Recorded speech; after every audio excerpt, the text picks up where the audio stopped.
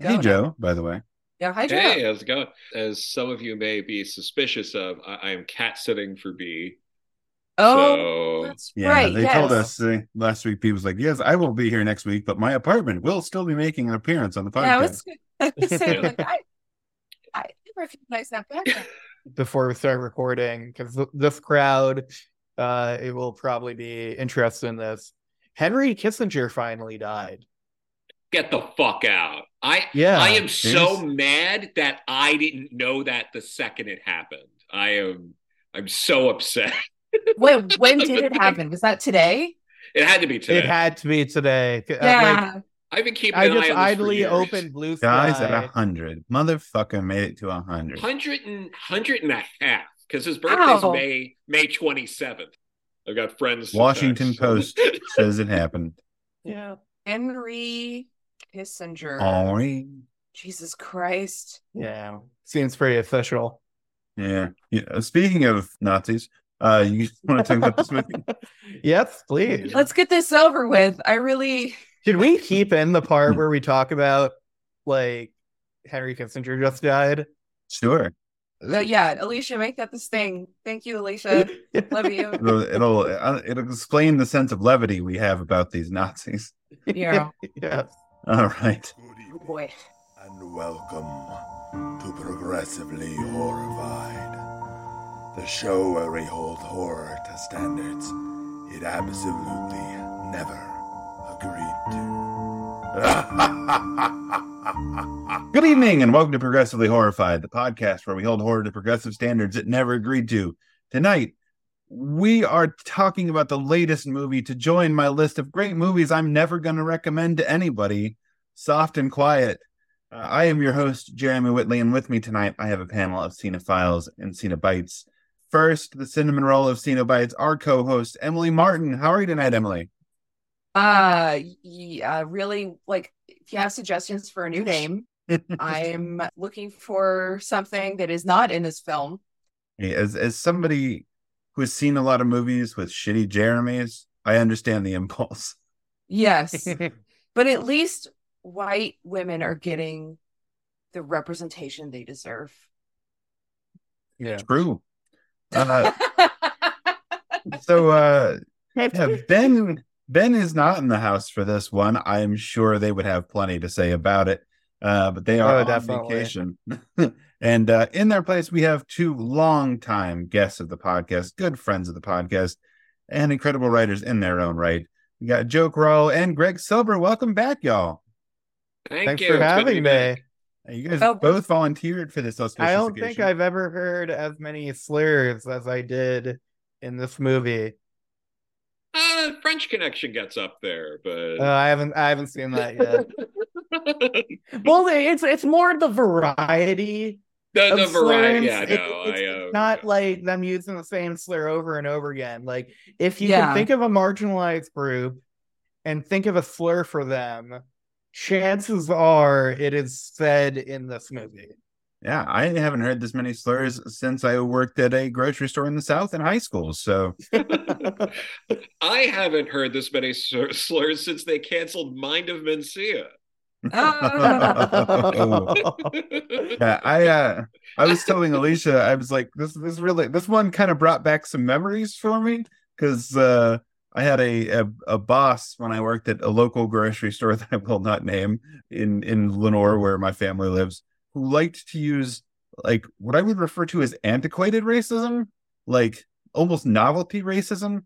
I was accused of working like a slur for a Polish person, and I was like, have you even met any Polish people? You've lived in the South your whole life. Like, what is going on with your racism, sir? Yeah. Once in my life, this was in the Midwest, someone actually to my face referred to me as Italian.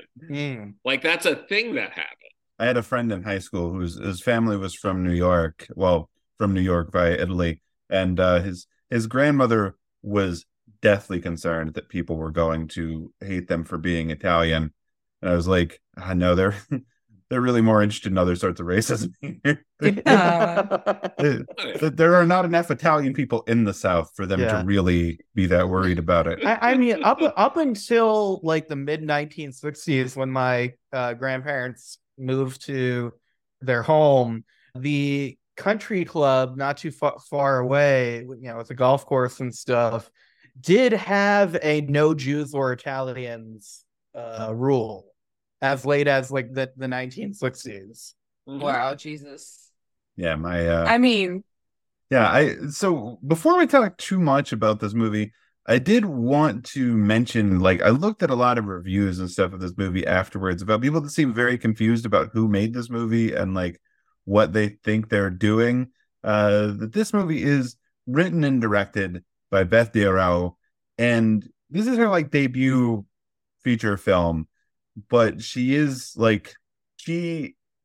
much more similar to the women who are victimized in this movie than the women who are I wouldn't say protagonists, but the focus of this movie. Her parents are Asian and Latino, and I can't imagine that anything that happens in this movie goes over her head or is unintentional. Sure. Yeah. A lot of the reviews of this seem to be like, this was made by white people for white people. And it's like, no, like, that's factually incorrect. Yeah.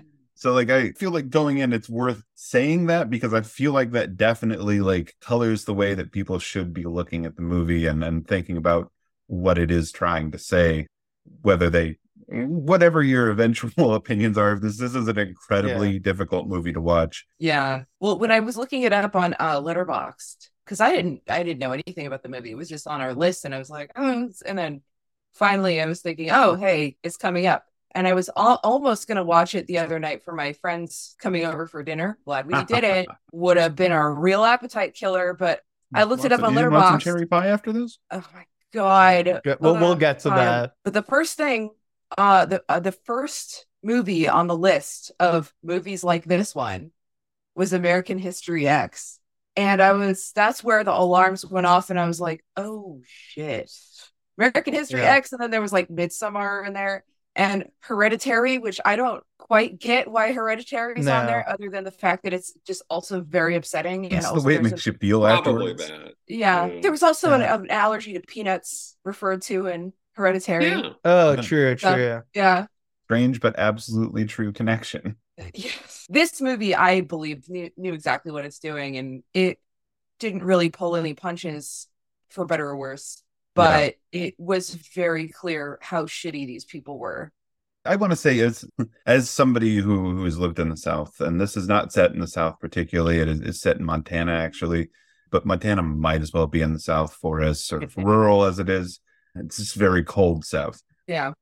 I said before that it really brought back some unpleasant memories for me, and I feel like that is absolutely true of both the like some of the stuff that happens, which I haven't witnessed anything like the really bad stuff that happens in this, but the sort of insidious nature of the main characters in this movie, especially Emily, who's the character we're following from the beginning, who is the worst in a very specific and very real way.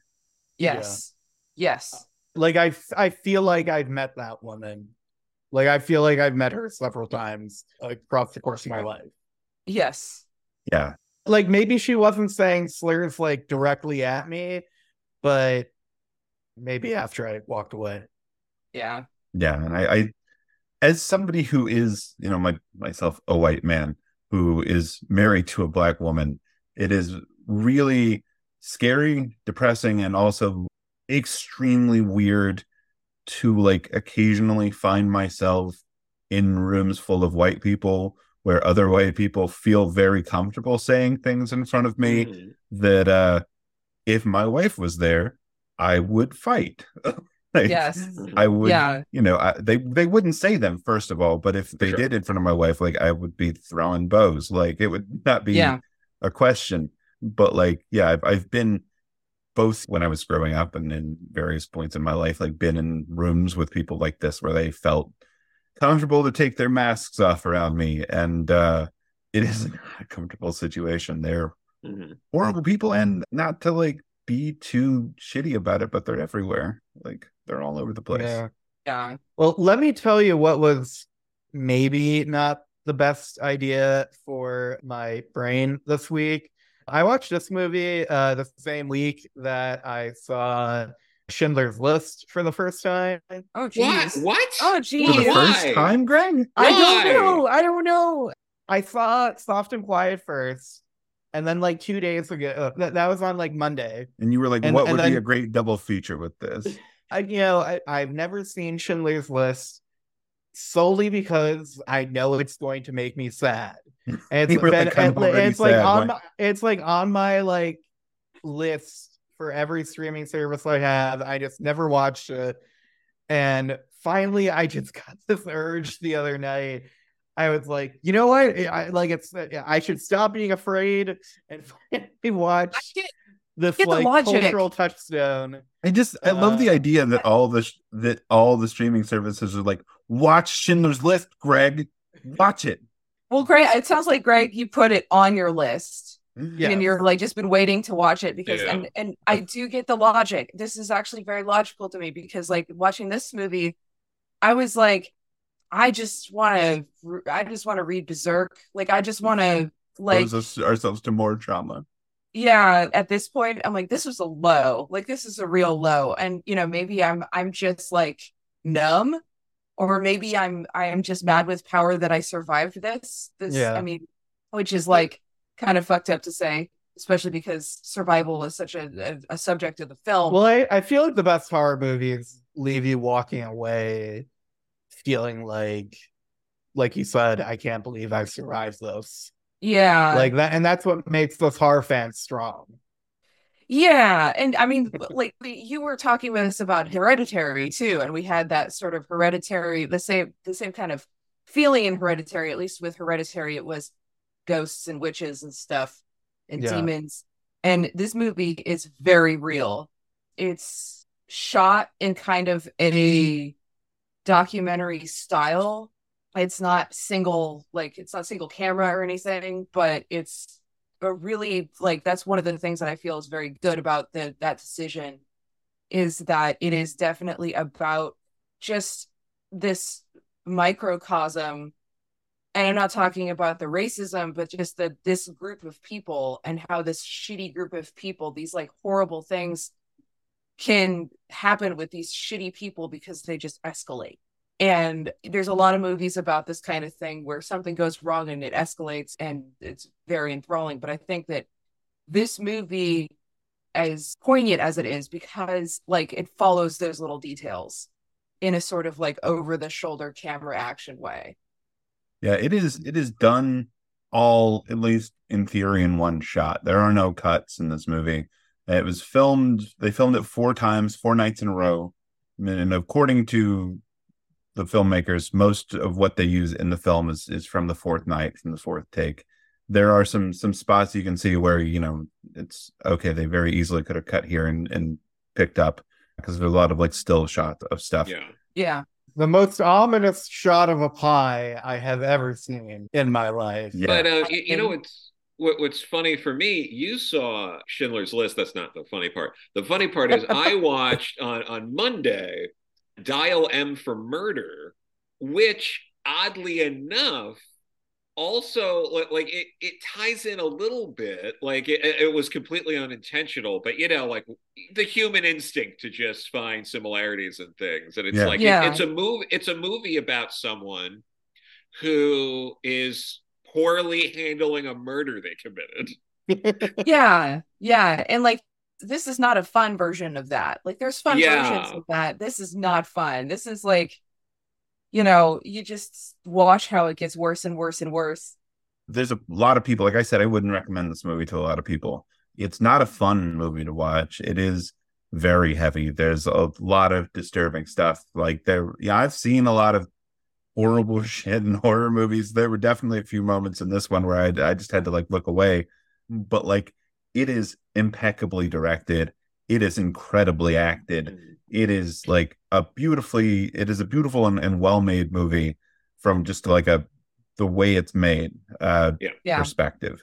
It is Mhm. not for everybody, but it Yeah. is very well made. And speaking to that point that you're making, since Hereditary was brought up and all that too, like part of what makes the movie work or work best in like the best moments of the movie is that there's no like big names or something like that. If Yeah.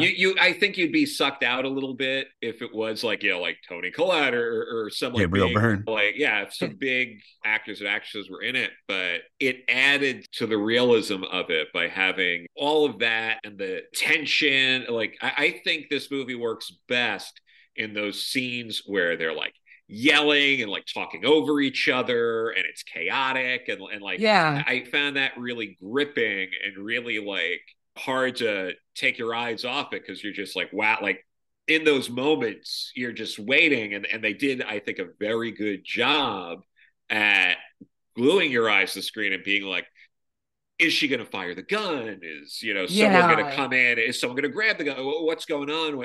And all of that, I think, worked really well in this movie.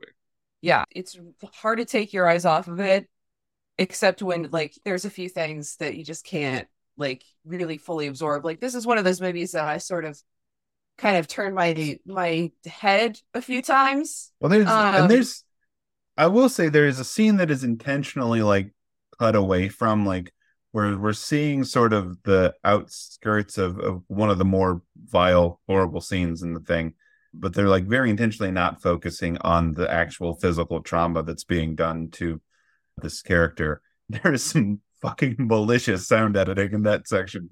Like, oh yeah, it is like the visual that it's panning away and you're seeing people's reaction to what's going on, but like the fucking sound editing in that section is mean.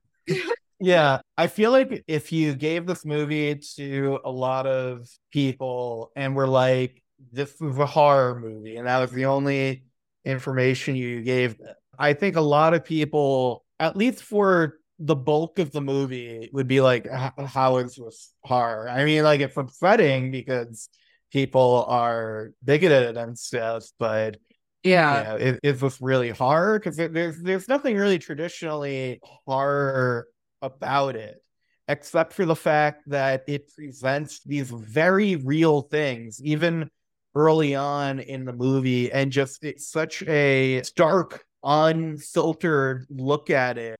The movie makes you feel horrified just by the reality. A great example, and not to get too higher ourselves, I know we haven't done the recap yet, but I mentioned that shot of the pie earlier. Now, just to clarify, this was a pie that the character Emily has been carrying around for the beginning of the movie. It's covered in foil. One of the most amazing reveals in cinema history, I have to say. Yeah. And she goes to this meeting in, I guess it's like a church or a cathedral, whatever. It's like a little like kind of Swedenborgian church kind of thing. Yeah. It's like, yeah, it's a real church. Yeah, it seems like they probably filmed that real church. But they're at this little table with this little club, and you're not sure what the club's about yet. And then she unveils the aluminum foil, and there is a swastika like cut in very deeply into the pie. And as a Jewish person, first of all, not to mention all the other groups that were brutalized by the Nazis, like the swastika is one of the very few things that I could just see as iconography and I get scared. Yeah. And they linger the camera so long on this pie, and then finally someone cuts into the pie and it is strawberry. And I love a good strawberry pie, but this thing must have cooked it this way on purpose, because like the strawberry juice kind of looks like blood. Yeah. And it's a very runny pie. If I didn't know about the whole swastika thing, I probably would have taken a slice of the pie, but it looks like not just a gross pie, but like an evil pie. Yeah. Yes. I don't think they would have invited you though. So I don't think that would have been. Well, that's true. I would be for multiple reasons, I would be a very bad member of the daughters of Aryan fathers or something like Yeah, that. something Yeah. about something Aryan unity or something like that. Yeah. Yeah, this scene it's really well done. Well, let's go ahead and do a recap because we're going to get to it almost right off the bat. Yes. This is really interesting. I knew very little about this movie going in. I had seen a lot of like people talking about it and very intentionally like not absorbed it because it was one of those that was coming up on lists of things that I'm paying attention to as, scheduling stuff for this podcast. People were like, this is the thing I need to look at. So it stars Stephanie Estes, who's our main character, Emily, who we're going to follow through the whole thing. There's also Olivia Lucardi, who plays Leslie. There's Dana Milliken, who plays Kim, and Eleanor Pineda, who plays Marjorie. There's sort of the main ones we're going to follow around throughout this. We also have Melissa Paulo and Cissy Lee in the main cast here. We start off following Emily, who's a kindergarten teacher. She's talking to a second grader at the beginning. She's a kindergarten teacher, but she's tearfully taking a pregnancy test that isn't turning out her way in the bathroom. And we sort of follow her back into the school. All the kids have left except for this one kid who is sort of standing out there. And she starts off with some like red flag, moderately racist stuff where like there's a Latina janitor who's pushing around a bucket and mopping floors. And she tells the little boy who's there with her, you need to go tell that woman that she's putting you in danger by, mopping these floors. It's a very, which is already bullshit. Yeah, it's a very calculated training him to look down on her, to treat her like the help, even though she is an adult woman. Yeah, doing a job. But also just like on principle, like her reasoning, like, oh, like you're gonna slip on the. He already left school. His mom's gonna be here any second to pick him up. He's not going back and then falling on his face. No, she's looking for a reason to do something to this woman. Yeah, she tells the mom when she comes to pick her up, like, oh, like she really put your son in danger, like really pushing this sort of narrative that we see is not true. Along the way, going to her little meeting after she leaves, she meets up with, for the first time, where she's just meeting her Leslie, who's an ex-con, who is invited for this meeting by their mutual friend, Kim. If you're paying attention, Leslie has a jacket that has some German on the back, but you don't really know to look for that yet. I missed it. Yeah. On the way in, we meet Kim, who is the mother of two, who owns the local convenience store at which Leslie works and is friends with Emily. We meet Marjorie, who was recently passed over for a promotion at her shitty job. And Jessica is, as Emily put it, Jessica's so naughty. There's, like I said, one of the best, like, sort of reveals in a movie I've ever seen, because she's been carrying this pie with her the whole time, and we haven't seen it because it's wrapped in foil. And she sets it down on the table in front of everybody, and they're like, oh, pie. She takes the foil off, and there's a swastika carved in it. And I, of course, immediately am like, what the fuck? And so are several of the other people on the screen, like, seeing this. Emily does this, like, oh, it's a joke. Can anybody take a joke bit? And it's like, it's chilling. It's chilling when it happens. So Leslie is just sort of along for the ride. But Leslie is also an ex-con who is seemingly down to do whatever needs to be done, especially as it involves Kim, who has hired her fresh out of prison. She is already viewing this group as her family, like 3 minutes into being there. We get to find out that Kim has a lot of like very heavy prejudices about the people who frequent her convenience store. They're too loud. They're always stealing stuff. They're all illegal immigrants, this, that, and the other. And Marjorie is pissed off because she got passed over for this promotion for a Colombian girl who hasn't been working there as long as her, got the promotion, and she's sure it's because she's brown. Definitely not because of the fact that that woman, she said in her own words that she asked why she's passed up for the promotion, and they said this other woman has better leadership skills. Yeah. Also, she's a fucking mess, as we'll find out as the thing goes on. She's a lot. I can imagine many reasons why somebody might not have promoted this girl. Though, not even knowing that she's racist. We also meet Jessica, who will only be with us for a little while in this movie, but leaves an impact because she is the one of this group who is dyed in the wool KKK, who works for and writes on Stormfront regularly, who is like a faux real Nazi. Yeah. She said so proudly how her daddy was the Grand Wizard. God.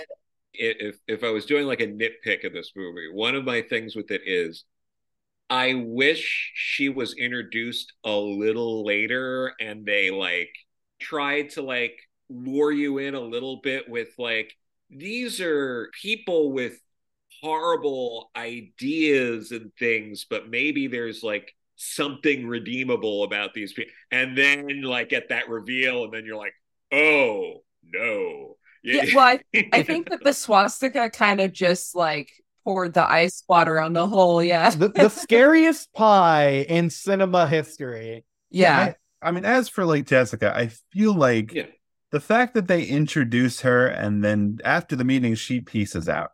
Like she has 4 kids at home and 1 on the way. She is bringing a whole new horde of Nazis into the world with her, teaching them all of her same shit.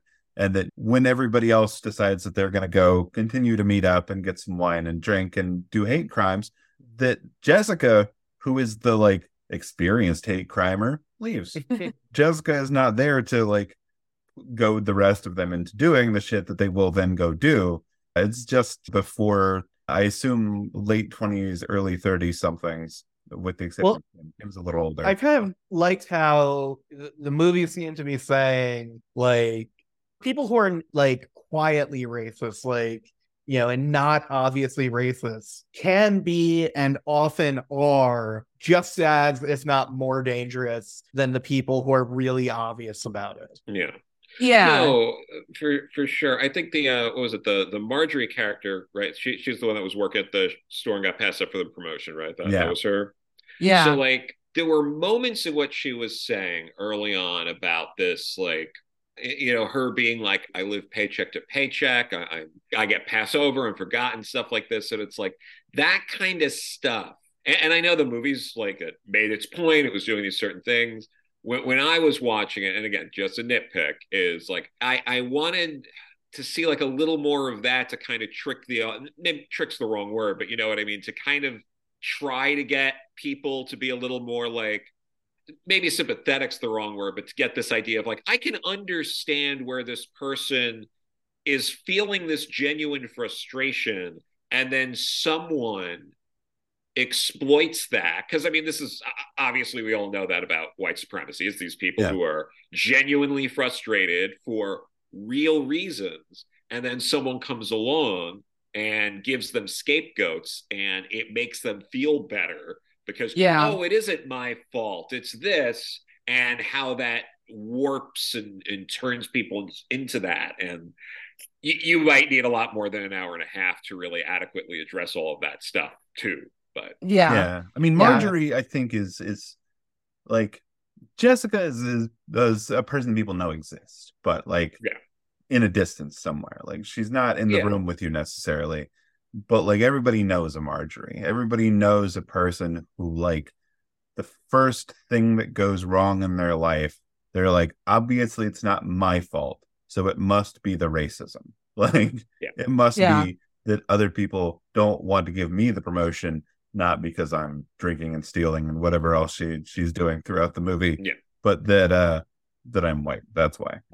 Everybody knows that person. That person is on Fox News daily. Yes. Oh yeah. Yeah. Talking about how they didn't get into nice college. I'm glad that the movie brought like an economic anxiety element to it. Partly because, like, you know, after she does her whole speech, it's so easy to realize, like, oh, your problem isn't other races. Your problem is capitalism. Also, that also you seem like a complete mess of a person.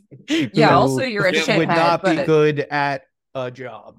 No, but I mean, we see that all the time. Obviously, right now, you see that with people being like, oh, you know, it's the economy is like rough and this and that. And obviously there's truths to that. And then it turns into, well, clearly it's because of immigration or this and that, from people who, if, you know, a lot of them, if you drill into them and they're like, well, Are you seeing any of these people? Well, no. Yeah. Are they affecting your actual job? No.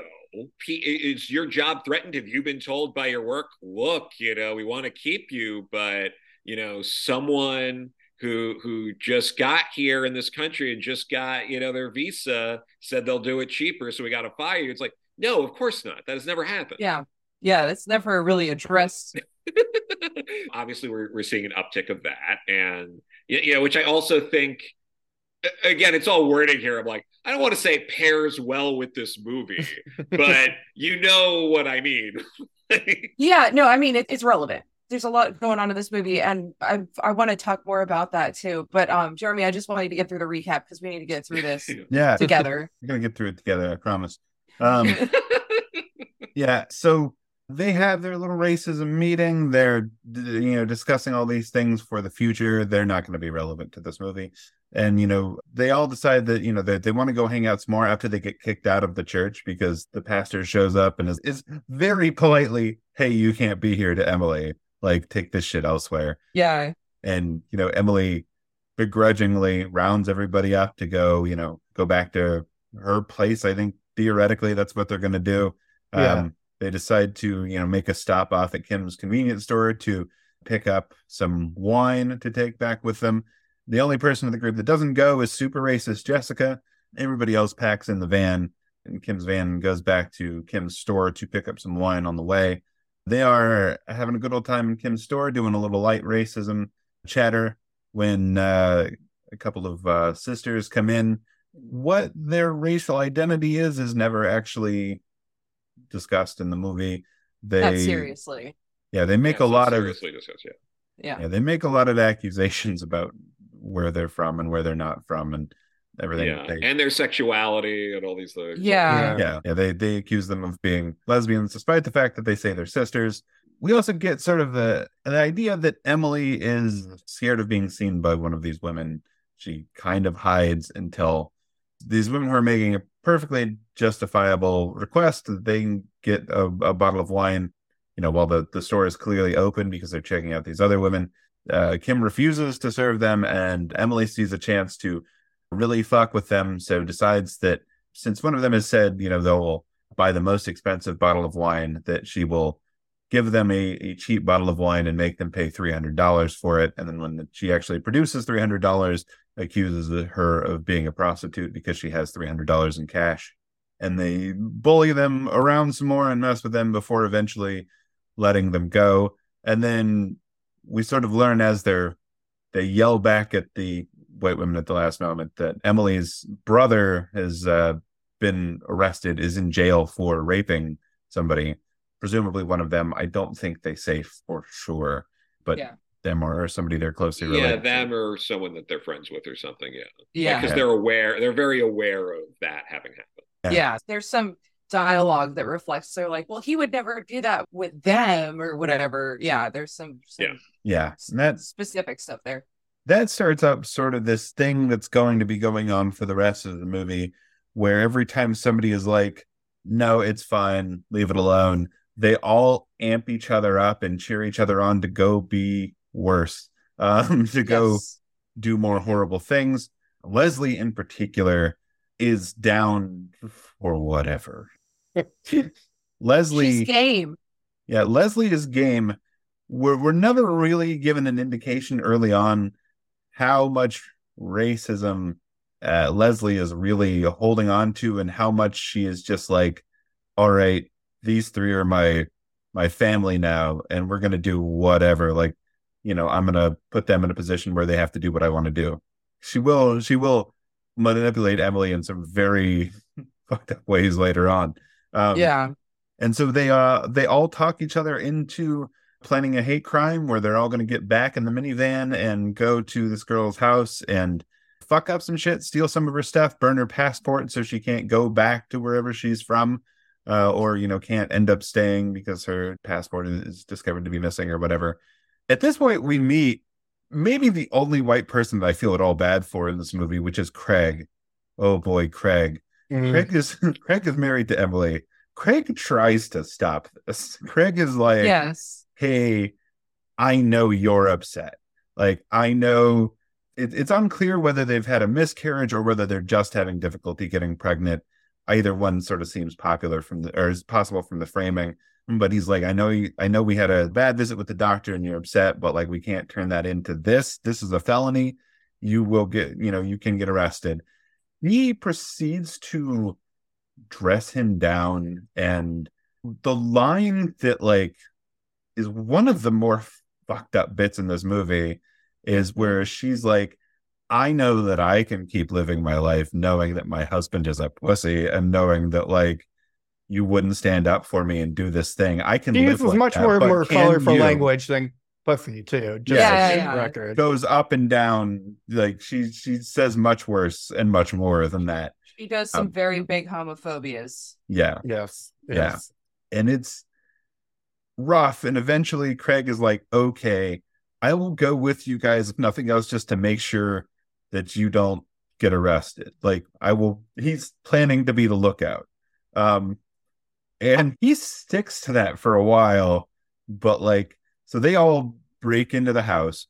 They stick this woman's fucking chihuahua in a cupboard, which is terrible. Wait, can I just say before we get into the chihuahua situation, I really just thought Craig was such a fascinating character for this movie because, like, on one hand, he's definitely complicit. Yes. And, one has to wonder, like, how long can you be married to a woman with beliefs like this? It's not clear what his beliefs are, but, like, clearly he's married to an extremist. Yes. But, like, he is, like, the de facto voice of reason in this movie.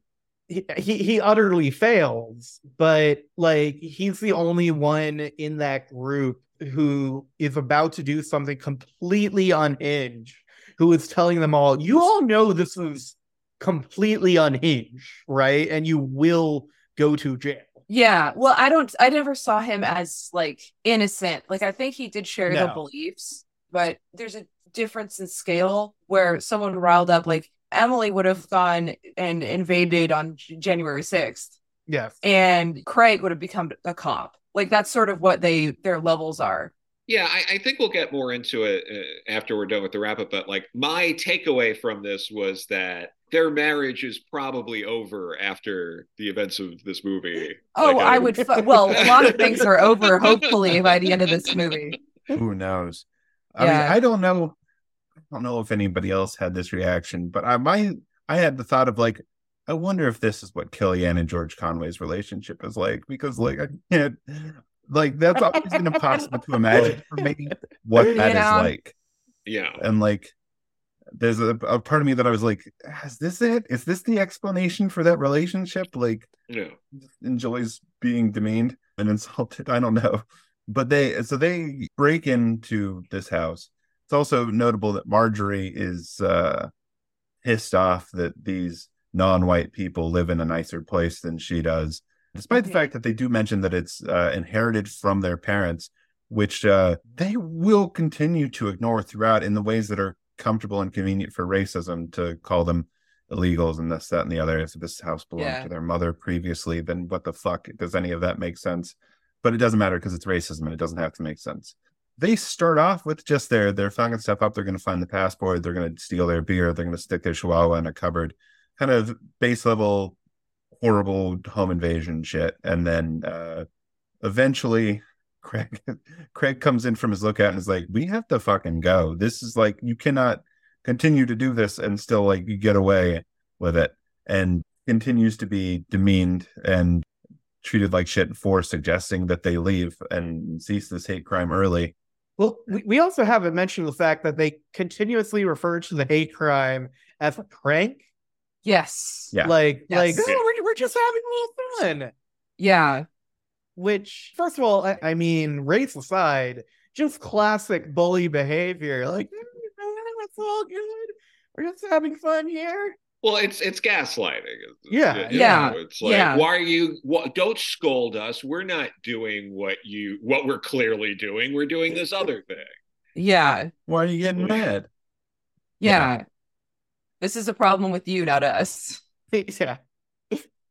Yeah. Oh boy, it's a lot. So they continue to do all this, and at some point, Craig hears a car pull up and has them all hide.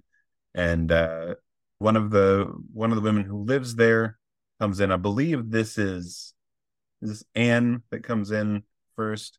She comes in and is calling the dog. The dog doesn't respond, and she seems to sense that something is up. I don't know if she sees somebody in there or just notices that something is fucked up, but she makes the good horror movie call that nobody ever does in horror movies and is like, something's fucked up here. I'm leaving. Yeah. At which point they go Craig into chasing her down and pulling her back. And they keep telling each other, or Craig more specifically, that they're just going to do this thing. They're just going to scare her or whatever. They're just going to make sure that she doesn't go tell anybody. They start, taping her up like a hostage. They start putting her in this chair. They start going through various other things to intimidate and humiliate her, at which point her sister Lily arrives, and Craig is again sent to retrieve her and drags her back down the stairs into this house, ties her up as well. The women decide that the only way out of this is to scare the shit out of them so that they won't report it to the police. And they decide to do that by terrorizing them, humiliating them in any way possible, including putting mayonnaise in their hair and pouring food down and water down their throat and taping their mouths shut and everything. Yeah. A continuous string of insults and attacks and things like that. What they don't count on is the fact that Lily is allergic to peanuts, which they pour in her mouth. She has an allergic reaction and starts to convulse and foam at the mouth, and tries to tells them where the EpiPen is. And this is in one of the more insidious sections of this. Leslie goes up as slowly as possible while pretending to not be able to understand what Anne is telling her, goes up to get the EpiPen, brings it down slowly enough that like Lily has stopped moving by the time she gets there. And then she's like, oh, it's too late, and throws the EpiPen aside. Yeah. One of the most horrifying moments of the movie. That was like, I mean, a lot of this was evil, but that was like, if any of those women had any like excuse in their mind that they weren't doing a murder or they didn't know what they were doing, that was absolutely out the window at that moment. That moment was where there was absolutely intent to do murder at that point. And there's a lot of dialogue that discusses that too. But yeah, let's get through this. Yeah. This is the point at which everybody starts to freak out. Marjorie starts vomiting. Emily starts trying to fight with Leslie. Leslie is not going to let anybody fight with her, as she is on the edge of beating the shit out of Emily by the time Emily realizes that she's made a bad move. Yeah. Kim is freaking out because she is suddenly worried about her kids and the fact that, if she gets nailed for this, they're not going to have a mom. It's all going sideways, at which point, like, they sort of let Leslie take over, and Leslie decides that the only way that this is going to pan out for them is that they stage it as a rape attempt, and that like nobody will ever suspect that women break in here and rape these women. And we do not see the entirety of what happens in the scenes, thankfully. We like I was saying, there's some rough sound editing in this scene, but we don't see what's happening. Yeah. But we do know that she is staging it to look like a rape, and in the process doing a rape. Yes. Definitely a rape at this point. And everybody is further freaking out now, realize that the other sister is dead, that there's no real way out of this that doesn't involve killing Anne. Emily specifically says that she can't do it. She can't make herself do it. She is too, she doesn't have the willpower, but she knows that Leslie does. So she's going to depend on Leslie to do this. And Leslie is more than game to do this, as well as Emily, as long as Emily agrees to model her vintage clothes for her that she wants to sell on eBay, which Emily agrees to. So Leslie then suffocates Anne under a pillow, and they go find a tarp to zip them up in and pack them in the van and take them gradually. We get the whole thing playing out as it's going on. They take them to the lake and paddle them out in a boat and throw the weighted down bag with the two bodies into the lake and go back onto shore, planning to go clean up the house. And that is the last we see of them. And at the last moment, just before the movie closes, Anne surfaces alive and still breathing. And that's the end of the movie. Yeah. And it is a fucking rough one. It is a rough one to watch and listen to, as I said, for that matter. And there's a lot going on. So let's discuss. So the one thing I really want to talk about in this movie is the dialogue, because the way the dialogue is so specific and how it escalates, and it's so human, where you can hear these people, egging each other on, the little like insidious microaggressions that they have towards each other. Yeah. It's an interesting one. Like, I think it's Marjorie she's the one who keeps saying that she's game. And at one point, Emily shames her for her word choice because she sounds like an ape. That's a racism thing there. I mean, and social policing is a big part of this. And this is something that is, outside of strictly racist circles. Like, this is a toxic trait. Lots of groups of women who are insecure and have a need to assess their control over something.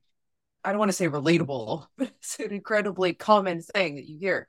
If you're somebody who goes into this and has read the reviews of saying like, this is made by white people for white people. Yeah, it's made for white people.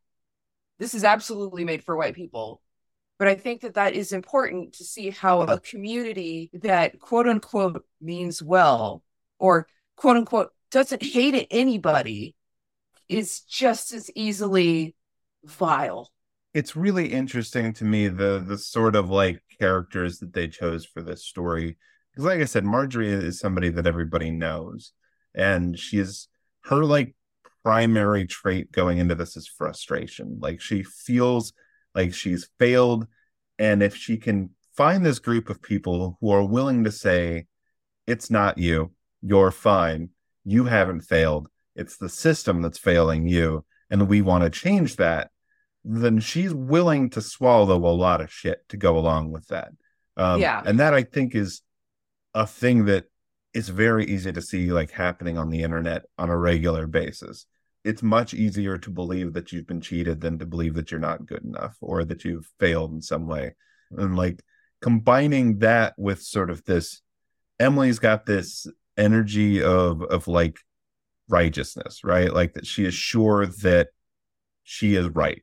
She is absolute in her conviction that she is right about these things, and that she is protecting children, and that she is doing the right thing. Now, a lot of that is fueled by her own frustration with this like knowledge that she is not able to have the life she wants, right? Like, so that she's not able to have a kid like she wants.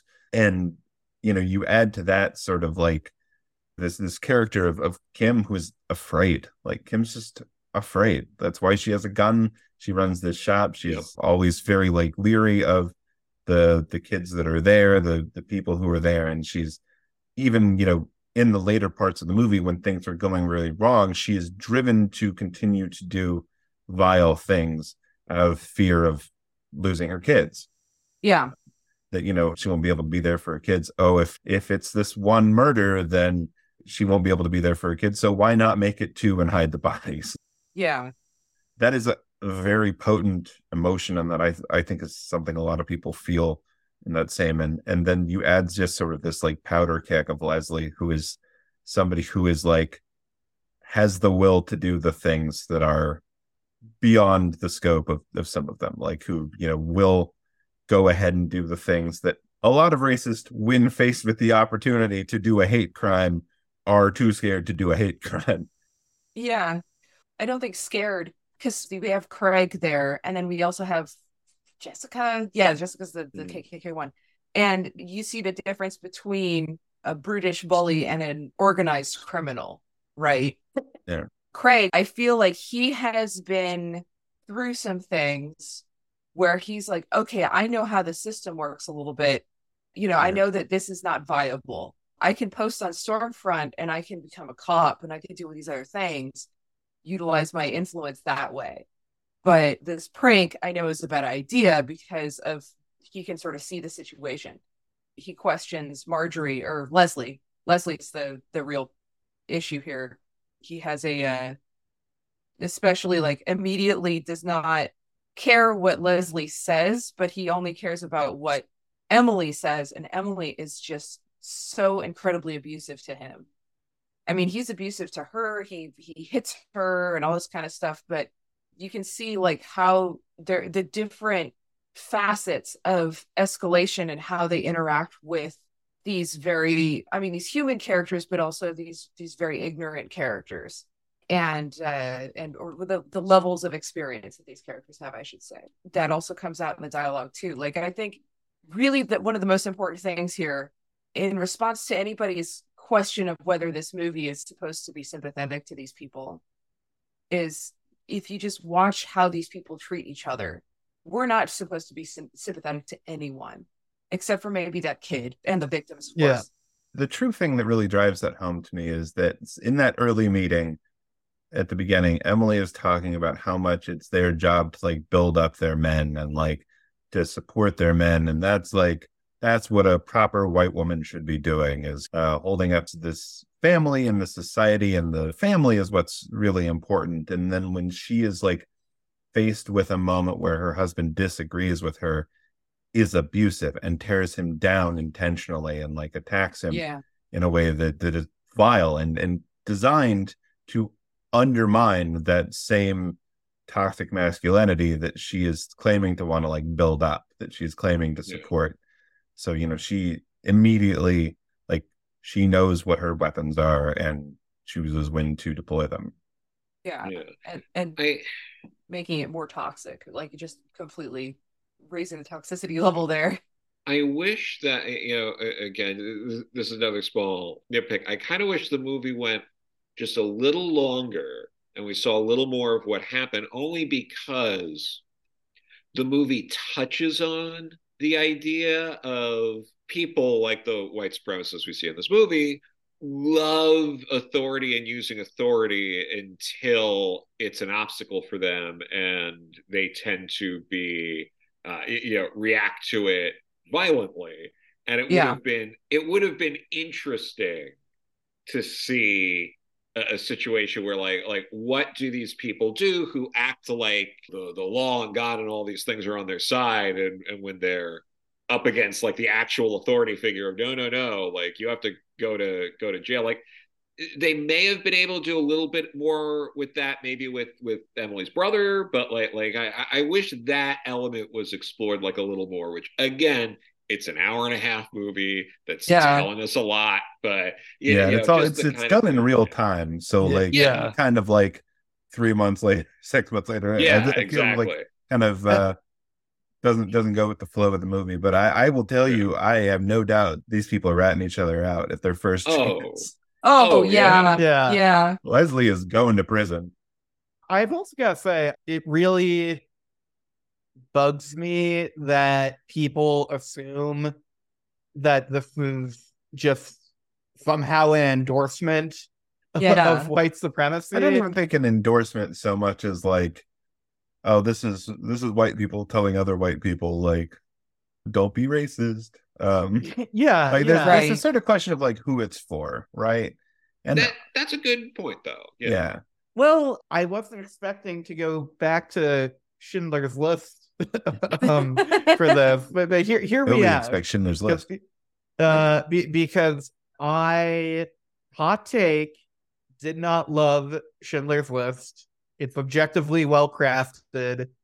I'm going somewhere with this, but I found myself not being as invested in it as I expected to, because I guess I should have known from the title, I didn't expect Schindler to be the protagonist of the movie, this non-Jewish, super rich industrialist who, was the hero, is known for saving all those Jews. But had it been more like something like going on Holocaust stuff, Mouse, where it is from the perspective of a Jewish character, like that kind of thing always felt more relatable to me.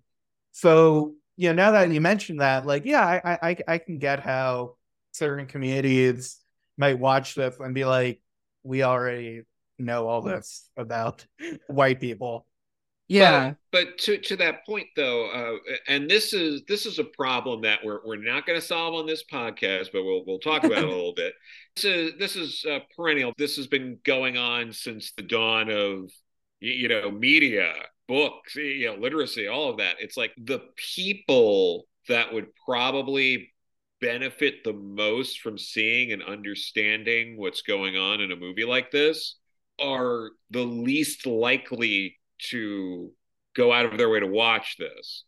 And the people who are watching it and maybe taking something from it, or enjoy is, or maybe not the best word, but you know what I mean, but appreciates it, like this panel discussing the movie, we were already there. I don't think a single person here right now is like, I learned something that I didn't know about white supremacy going into this. That's not a bad thing. I'm not saying that as a negative. Yeah. Yeah. I think there's a lot valuable about this. Like, the director is on record of saying that her message is literally, it is impossible for you to kill all of us. Like, and that is, that is a powerful message in itself. But I think the thing that I like the most about this movie is that there are a lot of movies about racism that are full of Jessicas, and that the Emilys in those movies always figure out the error of their ways late on and are like, hey, racism is bad, actually. Whereas the reality is that, like, those people are just as dangerous as the Jessicas, if not more so. Like, those people are the ones that, are in a position to brainwash kids, who are in a position to, like, cause real problems for people beyond just beyond a racism 101, you can't swim in this pool, you can't use this basketball court, like, throwing N-words out kind of character. Like, these are the real insidious and scary people they're the people that you meet each day. These are the people in your neighborhood, is what I'm saying. And like, I think I think there's a tendency for, like, movies and people, white people who know these people, to, like, assume that, one, they'll figure it out eventually, or two, like, when the chips are down, they're not really that bad of a person. Like, they wouldn't really do this thing. They're really just concerned, they're angry, they're worried, whatever, and they're not bad people. And, like, I think those are the people that need to see this movie, are the, like, centralist white people who are so sure that their conservative friend, that lives next door to them and is super nice to them all the time, is actually a good person, despite the fact that other people are telling them otherwise, that, like, other people are uncomfortable around this person, that, like, there's a reason Black people don't hang out with your friend. Like, definitely. Yeah, because I think, and I think this was sort of writ large with a lot of the, like, stuff with rape and abuse that's been coming out through, the last few years, that, like, there are people out there who will be super nice to you, who will smile to you and shake your hand and give you every opportunity and treat you well, because you're male, because you're white, because you're any number of other things that they, that they value. And they are the same people who will then turn around and run people out of town and treat them like shit, abuse them, and when the chips are down, do something horrible to preserve themselves at the cost of other people. Yeah, and they're the messy ones that are more likely to do something hideous, even if they don't intend to. I mean, I don't know if they're more or less likely, because it depends on where you are, and it depends on who's involved and things like that. But these people are just as you said, dangerous as the Jessicas. Their unorganized crime is still crime, and it's still murder. It doesn't matter what their intentions were when they went into it. But and a bully is a bully. And I think that's the important thing about this movie. I think that's the takeaway for it, and why I think that it does. I don't think that everybody who sees it already knows. Because I think some of these little details here and there about how this like good vibes only group of women trying to support each other are also like demons. The priest at this church told them to fuck off, essentially. I think that's an important point here. The white male priest at the church was saying, like, you have to get out. Like, he was relatively polite for what they were doing, but he also seems like incredibly uncomfortable and scared. Yeah. I mean, I think that's not lost on me either. That like, yeah, this guy does see them, like he sees everything. He sees their board that says they're, an Aryan sisterhood and this and that and the other. And his reaction is to just like tell them to leave, which is a good start. But yes, he basically then just turns them loose on the community. Like, he doesn't do anything to stop them. He doesn't report them. He says, in fact, like, I wouldn't want to have to report you or whatever. Yeah. And like, that's ultimately, he puts these women just as much in the crosshairs as anybody else in the community. Yeah. And there's so much conflict within the group about like, oh, we shouldn't track ourselves. And there's this disconnect. They're like, well, we're just doing a prank. Why do we need to act like spies?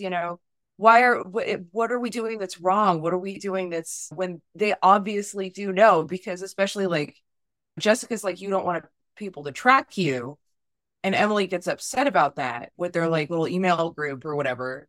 But then in a way, Jessica understands who they are more than they do, because they think that they're just being innocent and trying to applying the quote unquote facts. Let's not fuck around. Jessica is part of a crime family. Like, it just happens to be a white supremacist crime family. But I mean, that's Emily. Like, after all this shit and after making the Nazi pie, still like does a Sieg Heil really quick. Like, she's never said the word cunt before and is like, oh my God, like it's a funny, goofy thing. Yeah, you're so naughty about her doing a Sieg Heil. Yeah, she says you're so naughty to Jessica. I was like, that's fucking chilling. They said it the way white women talk about ordering fries. Yeah, yeah, getting a second helping. They're getting. Yeah, I'm treating myself. Yeah, God, and then going back to the priest. That is such a normal thing, like, because people don't want, like, no matter what, you're like, you don't want to have that conversation with somebody, but that's and you don't want to, like, the fact that he didn't say, hey, we should talk about this or something like that, but like that was another really important lesson in this movie, is that even though he was so uncomfortable, he didn't want to have the conversation, and the fact that he didn't have the conversation may have, who knows, but it may have because he's a white man in power, he doesn't have to have the conversation. No, he doesn't. That's true. Yeah, like with that community too. Like, I imagine he's also see these people every day, and and had an idea of how Republican or whatever they are. Emily's there at church. That character is at church every week, 2 to 3 times a week. Yeah. So then now he's seeing like Nazi pies, and he's like out of his depth, right? And which, that is one of the most relatable characters in this movie, is just seeing that, for me especially, because if I'm in a situation like that where that's going down, I don't know if I could be like, fuck all of you, because there's a bunch of them and they do have influence, in the same way that you can see both of the sisters, the victims, try to figure out what to do about the situation where they are being assaulted, but before they're even battered. The threatening posture of, I think it was Marjorie at the door, it wouldn't let them leave the fucking supermarket. That is assault. Like, that's legally assault, and that's putting somebody into like under duress. That situation, like, you want to preserve yourself, so it's a really tough call. The priest probably had a lot more of an opportunity to do something, but it's, like, we all have to pick our battles. And nothing is more true when you're dealing with a group of bullies, and especially if they're targeting you because of your race or your well, in this case, your race or your sexuality, because these are definitely homophobic ass people. You brought up an interesting question that I'm now thinking, because you mentioned Emily's probably in that church, 2 or 3 times a week. What is she learning at that church? What kind of sermons are being given? If she has such a close relationship with them, I know it's just one of those kind of ambiguities that the movie forces you to deal with. Well, yeah. So there's a few things going here, like to kind of pull what you were saying before. The priest sort of had this opportunity to be like, you know what? I'm not like, he didn't even have to confront them. He could have just been like, hey, I'm just going to put out a notice being like, these people are straight up white supremacists who are having a meeting at this church, and I'll own it. And I'm going to come out and be like, maybe I can save face a little bit and say like I wasn't fully aware. But as soon as I was aware of just how far it was, that doesn't happen. Craig should have called the cops. Yeah. When he left, he should have called the cops, and in a selfish way, even it could have helped him, because the fact that he didn't, he's definitely going to be in a lot more trouble now.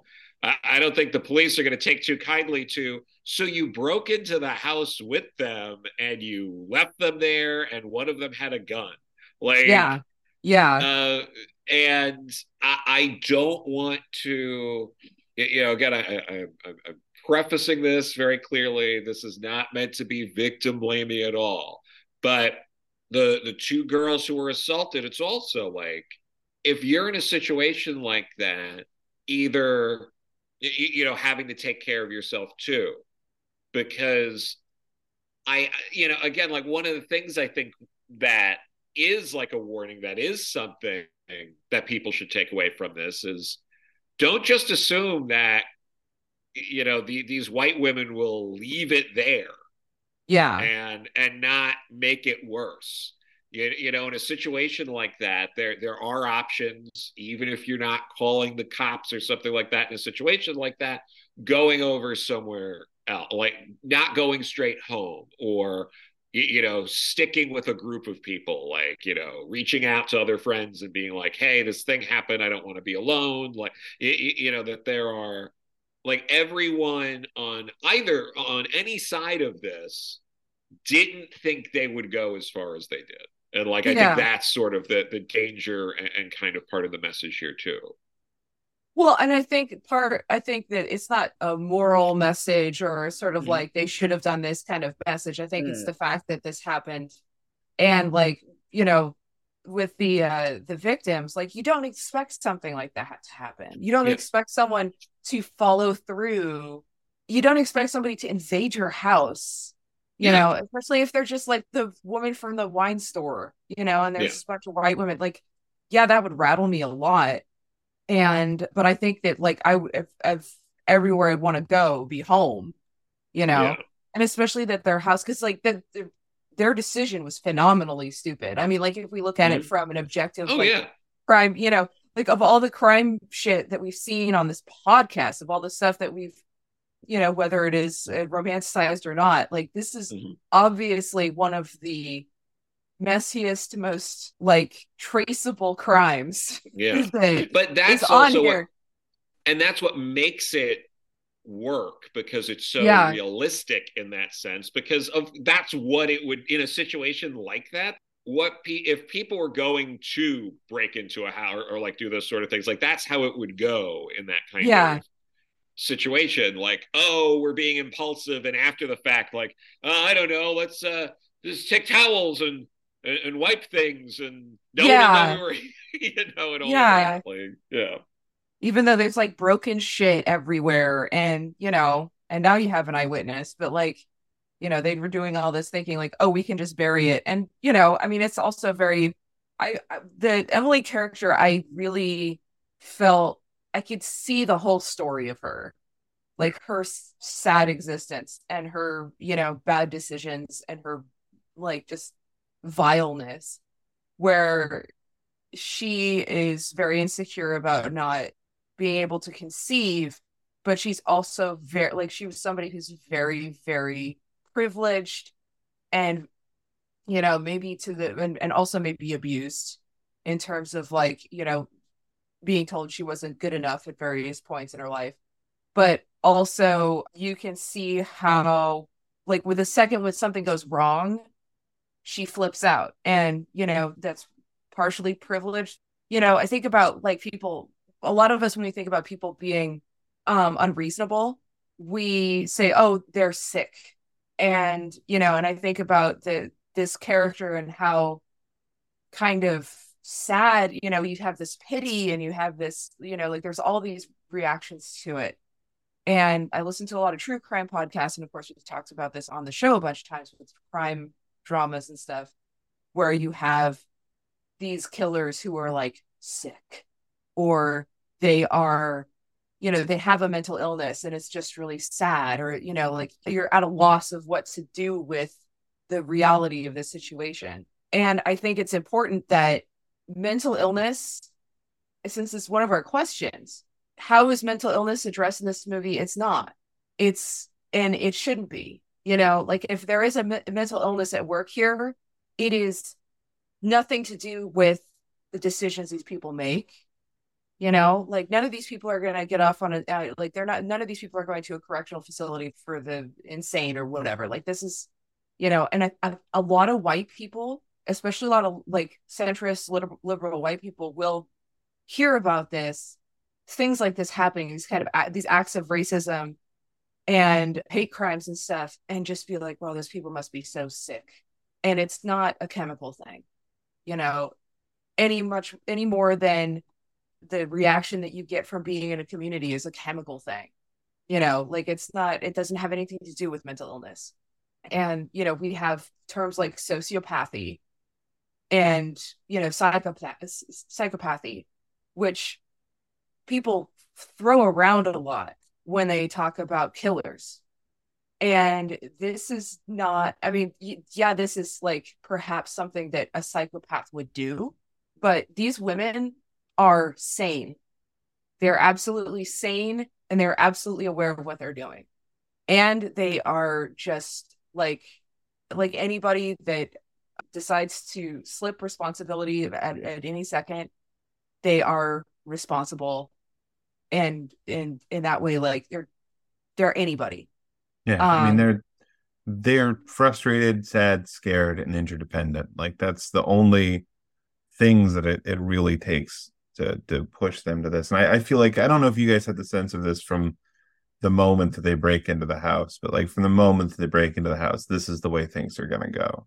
Like, yeah, because there's no amount of damage they can do to this house and to these people's lives that is going to satiate them.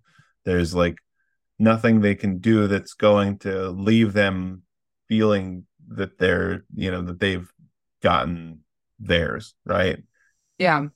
And there's no like once they see them, then like they can tell themselves all day long that they're just going to scare them, they're just going to rough them up, but they're never going to be satisfied that these people that they don't view as people, as humans, are not going to, are not going to turn on them, or not going to lie to them to get out of the situation. So like they're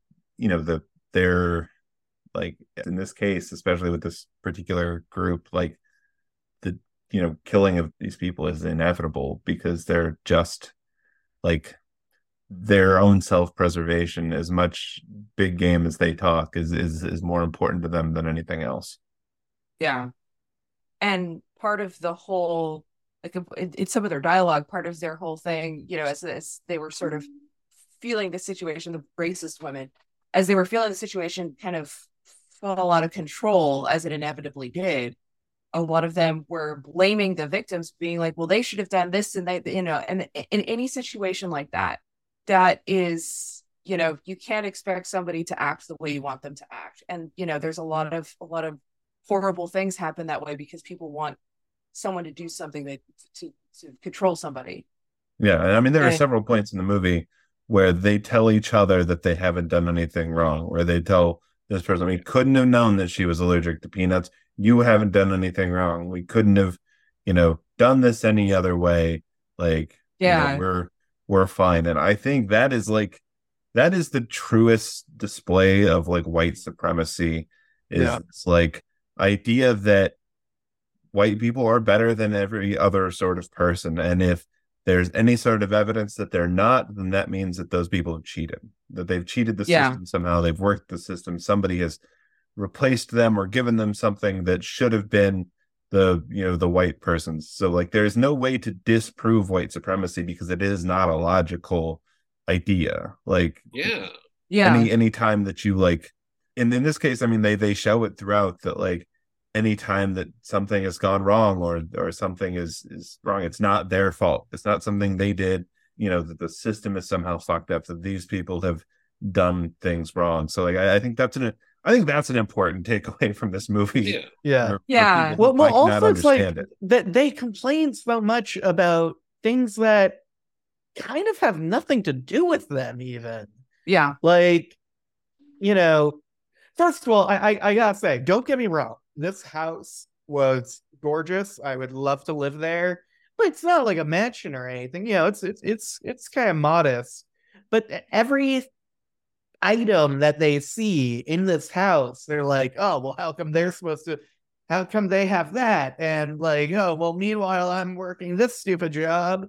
And it's like, they're not doing any of this to be like, oh, that white lady who comes into the shop sometimes annoys me, so I'm going to like buy this random thing for my home to show how much I hate her. Or have this thing in my house to, that I inherited or whatever. Like, it's stuff in the house. It's this narcissism of like everything that's not white must be a commentary or a reflection or an inversion of what they perceive as whiteness. And it's like, no, no one's thinking about you that much. With the wine interaction, there's the whole like they try to bully them into spending money that they don't think they're going to have. And when she does have $300, it can't be because she's good at her job, because she's a waitress who, has tips. It must be that she's a prostitute. It must be this thing, because she can't possibly be good at a thing. She can't possibly have money that she's actually earned. Like it doesn't need evidence. Like white supremacy doesn't need evidence. It's a self-fulfilling prophecy. Yeah. From a film perspective as well, before I forgot to mention this, I do think they also did a great job having the gun as like a red herring. Because when they break in, they have the gun. You kind of jump to that conclusion, like someone's going to get shot, and no one actually gets shot in the house. Other horrific it's not a things Chekhov's happen. gun. Chekhov's peanuts. Yeah, exactly. Peanut M&Ms. But that was a good flip on that. I think they pulled that off well. Yeah, I do like that because the gun. It's a really good red herring because the gun is usually we're so familiar with that narrative from movies to news. Someone gets shot, and I think that there's enough saturation of that kind of narrative that that also can desensitize people to the someone gets shot narrative, and they're like, oh well, they were just idiots with a gun, and like. The fact that they had a gun made sense. The fact that they didn't use it, I think was also a little bit more realistic because these were also not the kind of people that weren't aware of how a gun works. And, they had people die when they were killed, I think it's very telling that like they have this gun, and that is often like the way that bit is played in movies is like, it's just a split second decision. Somebody just, they have the gun and they accidentally pull the trigger, or there's, this collision or whatever, and the gun goes off and somebody dies. Whereas like they're very careful to let you know in this movie that like, yeah, sure, maybe they don't know that Lily has a peanut allergy, but she very deliberately does not give her the EpiPen. Yeah. Like they Anne doesn't just get shot and die suddenly. Like she really hands-on smothers this girl with a pillow. Like this girl who is tied up and cannot get away. She first rapes her and then smothers her with a pillow. Yeah. And even when they're like doing all this shit, like putting the mayonnaise in their hair and putting the food in their mouth and then like that, you can't, that is torture. Like they basically waterboarded her with alcohol and M&Ms, you know?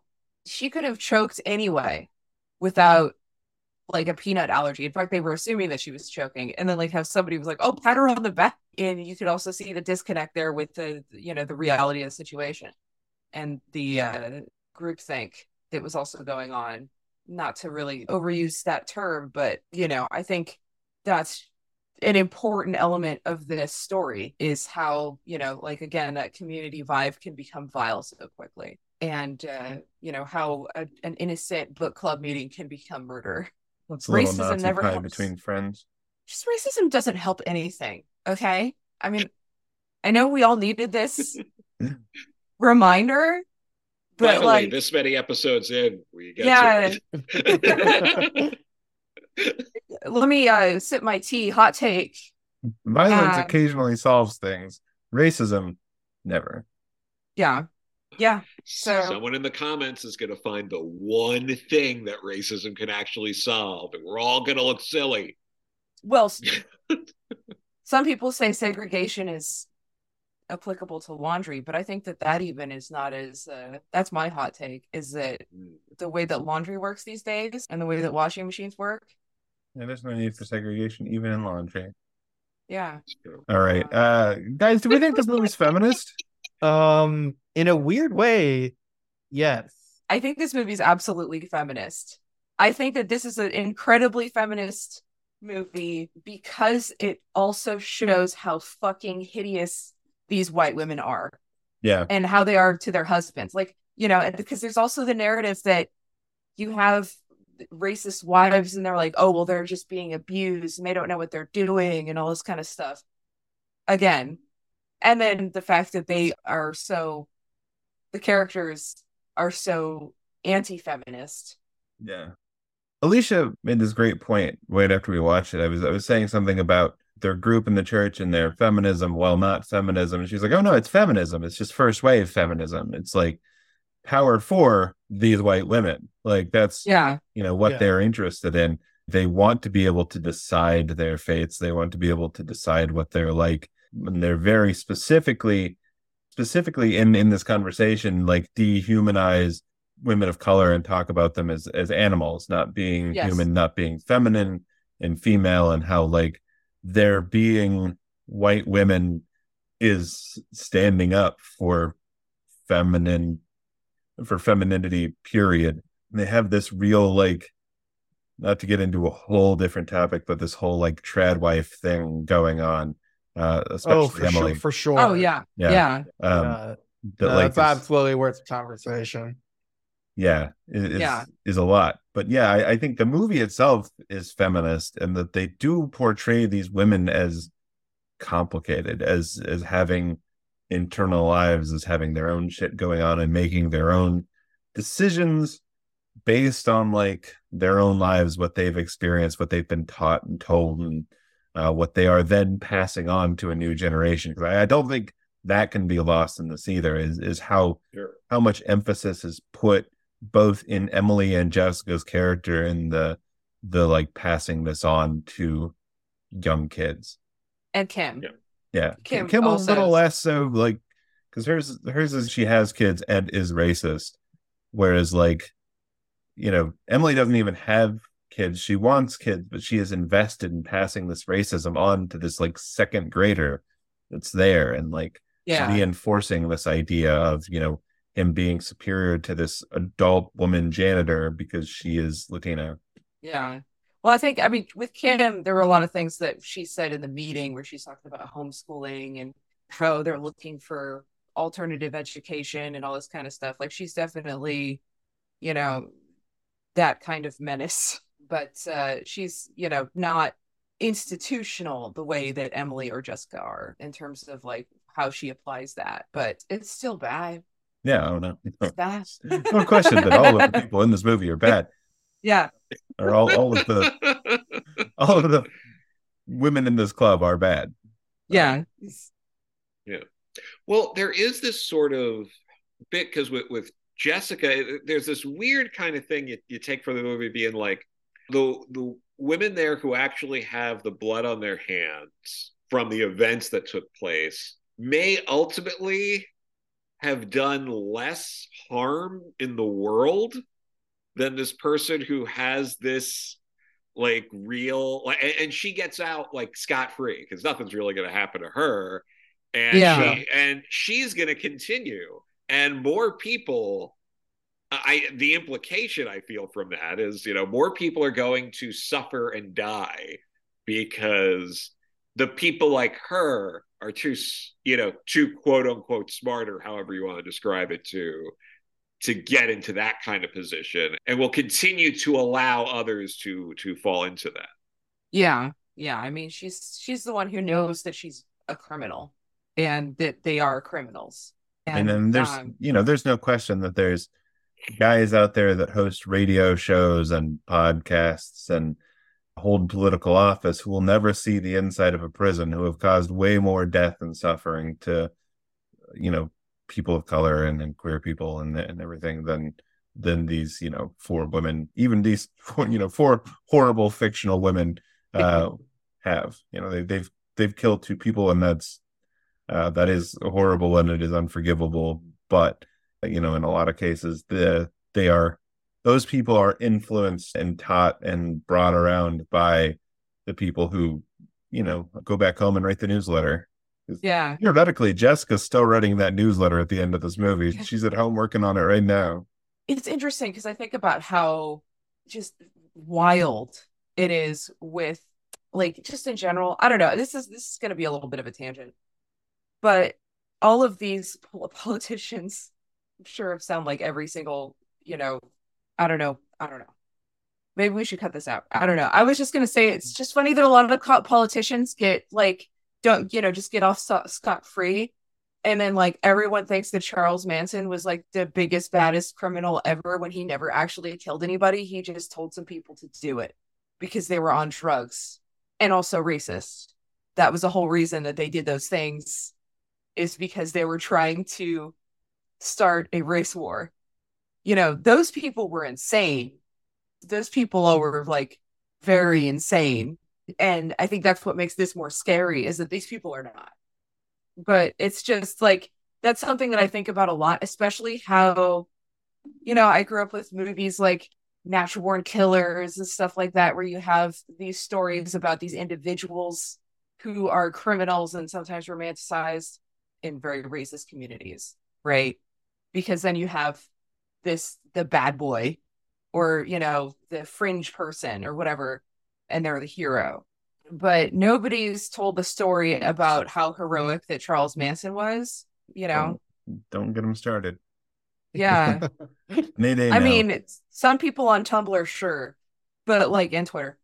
But, Apple finally did decide to tell me that Henry Kissinger died today. I understand them wanting to be absolutely sure. Yeah. Henry He didn't somehow weasel his way out of it. Yeah. He's been practicing chess for months. Anyway, that's my little. Yeah, I was just thinking about it as you were talking about that. I feel like in some ways this movie is sort of like 2023 white woman taxi driver. Like it's got that same like, I don't know, that same feeling of frustration. Like Taxi Driver, it's not quite the story of somebody being radicalized like Taxi Driver, but it does show. I'll say that it shows different women at different stages of their radicalization. Yes. I think it's more of a women American History X You know, Yeah, like yeah. that's where I think that, like, Letterbox Except being like there's no redemption arc for any of these women, which yeah, I which I really also appreciate. exactly like this is Yeah, not that. like maybe Craig has some sort of redemption after the events of this movie, maybe. But that's probably it. Yeah, Yeah. yeah. Redemption arcs are an interesting thing because it's gonna sound weird. At heart, very Christian, Hmm. and so again, to bring it back to something like Mouse, like I think what makes a lot of non-Jewish people, or I should say specifically Christian people, uncomfortable with that book is because there's nothing about martyrdom, or nobody, as Art Spiegelman has said, like suffering doesn't make you a better person, it just makes you suffer. Yeah. And I think it is important for there to be redemption stories out in the world, because it is possible for some people to realize, like, oh, I am fucking up big time, I'm gonna change, so I'm not this asshole for the rest of my life. But it's also important to have the stories of people who are hateful, do something stupid and evil, and they don't learn anything from it, Yeah. and they probably never will. Yeah, I mean, Yeah. I think, when we talked a little bit about this, is like this kind of racism, especially white supremacy, is like a lot of it is built around insulating people from the idea of redemption, like, as backing them up and continuing to tell them they haven't done anything wrong, and continuing to say that, like, oh no, they're being fucked over by the system. The system is to blame. You can't seek you can't find redemption if redemption is not something you're seeking. Yeah. And I think that's very true of the way that these characters are framed in this movie, is like there's no point that if one of them is like, hey guys, I'm out, that like that's gonna end well for them.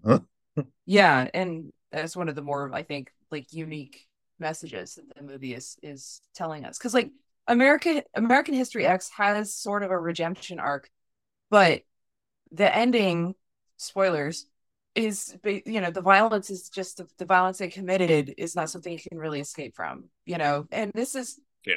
I think this is a bit about a clearer way, even though we don't see the return fire, so to speak, in this movie, which does require, like, in order to see the justice being served for these people, we do have to trust the system, which is always a little dicey in a narrative, but I can see that happening here.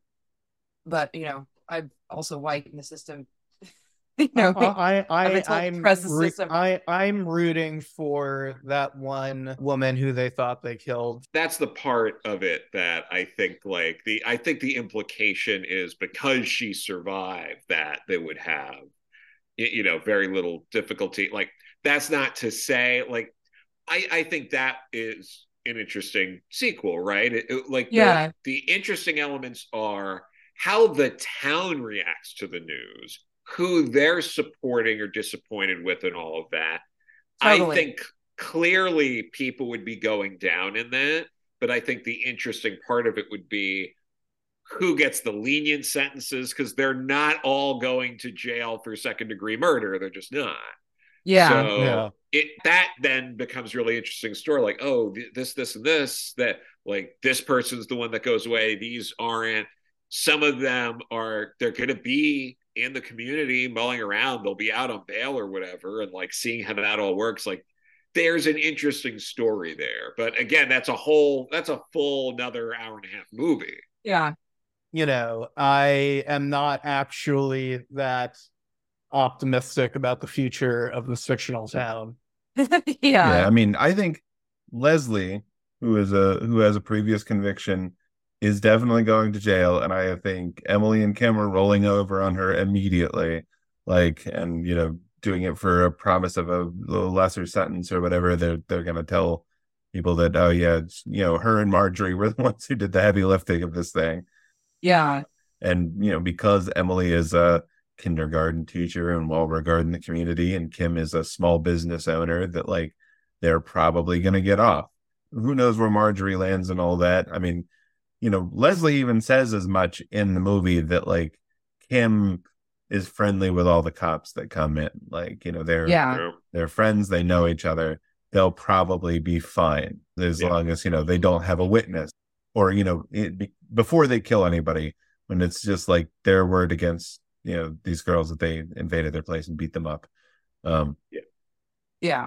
The big difference with American History X that I felt like kind of muddied the water there was the fact that, in some people's view, the redemption didn't matter because they still got killed, But in this movie, we don't have that kind of.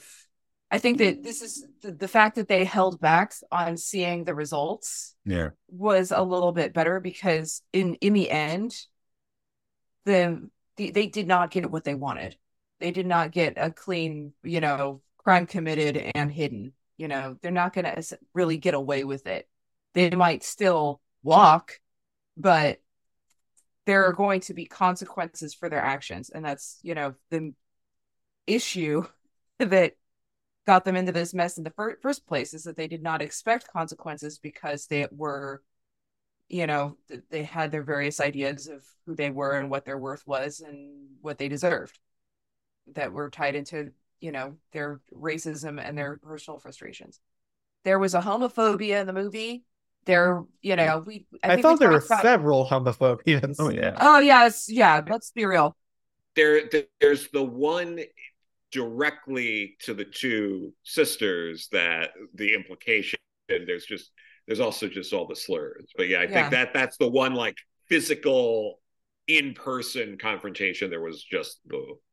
I guess technically it's with Emily and Craig. There's like 2 in person. Like I'm trying to think. But yes, that's a lot. I guess there's plenty for one movie.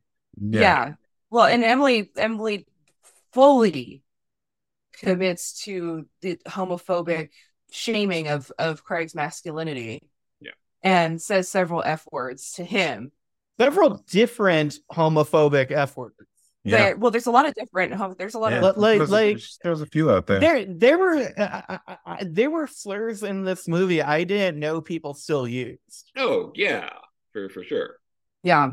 Yeah, and I think that there's very little chance that like Leslie, in the situation she's describing, having been in prison and being part of like a gang there that feels like family, there's very little chance that there wasn't like some sort of sexual something there. And like that, that doesn't stop people from continuing to be terrible homophobes when they get out of prison, because, that's different, I guess.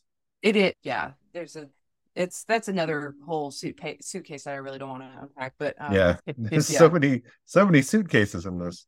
Yeah, this is a fully like freaking loaded. Evita out here. Yeah.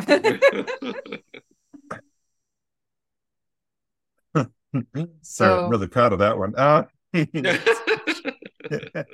What does that leave? Class and race, which are sort of inextricably tied together in this. And is basically all we've been talking about the whole time. Yeah. I mean, that's the whole movie. Yeah. The whole movie is about class and race and how they intersect. And I do want to reiterate that I like that you have racists of maybe different classes, although they may not be as different as they think they are. Yeah, there's some thoroughly middle class and upper middle class racists in here, and then some a little down on their luck racists in here as well. Lower middle class to decidedly poor. Yeah. I guess that leads to the question of guys, do you recommend people watch this movie? Yes? Question mark? For real. All the triggers, don't name the triggers for people because that would be spoilers in some cases, but just assume if there is a common trigger, it is probably in this movie. I'm going to argue with that one a little bit. I would just say, you don't ever want to. I don't think spoiler warnings apply to rape. Okay, that's And Yeah. yeah, I don't think like sexual violence is something that people need to worry about being spoiled for. I think okay. putting that warning out there up front, especially. That is extremely fair, and my mistake for being a little bit caustic about the whole thing. Yeah, All I good. do think like that. I almost think like the racism isn't necessarily like something you. I don't know. I don't know if it's something that people need to be cautioned about, if it's something that should be spoiler warning or not, because I do think that like high reveal is one so clear. Like at the point that you see that, you're like, Yeah. oh, this is about racism before any like horrible racism has already happened, and also like I think there is some benefit to people going in not knowing that's like that this is a character that they should hate from jump. That letting people agree. sort I of, agree. Yeah. I mean, I would definitely only recommend this movie with that caveat of like, is this, yeah, I mean, I had kind of have like a blanket thing I say for movies like this that are very good and worth watching, but very difficult to recommend because you're kind of gonna have a bad time. yeah, Just say make sure you're in the right state of mind for this movie because it is a really hard watch, and if you're not prepared for the level of intensity and hate and violence, like and even like unspoken, unshowed violence, yeah, that's just something you have to be aware of before you walk into it. yeah. I mean, it definitely would come with caveats. Like, if my spoiler warning for this movie was, other than like, this is what it's about, it's also very real. And, Yeah. it may be listed with American History X, but this is not the same kind of tale that American History X is. This is not that. And, even without like, if I knew somebody who would like think this movie was interesting or whatever, like who would definitely like appreciate this movie, that's something where I'm like, and even people who watch American History X don't like want to watch it a lot, it's like, I know a lot of people like, Darren Aronofsky, but if you're watching Requiem for a Dream like that much, stop. I watched it once. Yeah. I still haven't seen that one. I love Aronofsky, but it's really good, and you only need to see it once. I watched it once. I made the mistake of watching it by myself. By the end of it, I was sort of like on my bed in the fetal position watching this movie. Yeah. Oddly enough, though, one movie like that I've seen twice was Kids. I haven't seen that. Yeah. That's another one of those, like, you really only need to see it once, but I happened to be with a group of people and a bunch of them didn't see it, and that's how I ended up being like, all right, I guess I'm buckling up into this again. Yeah, I haven't seen that one, but I did first hear about it from the phys ed teacher that was also my health teacher in 8th grade. Yep. And he was like, well, if it was allowed, I would show you guys this movie called Kids. And I know, from what I've heard about that movie, I'm not sure it would be a good idea to show that to a bunch of 14-year-olds.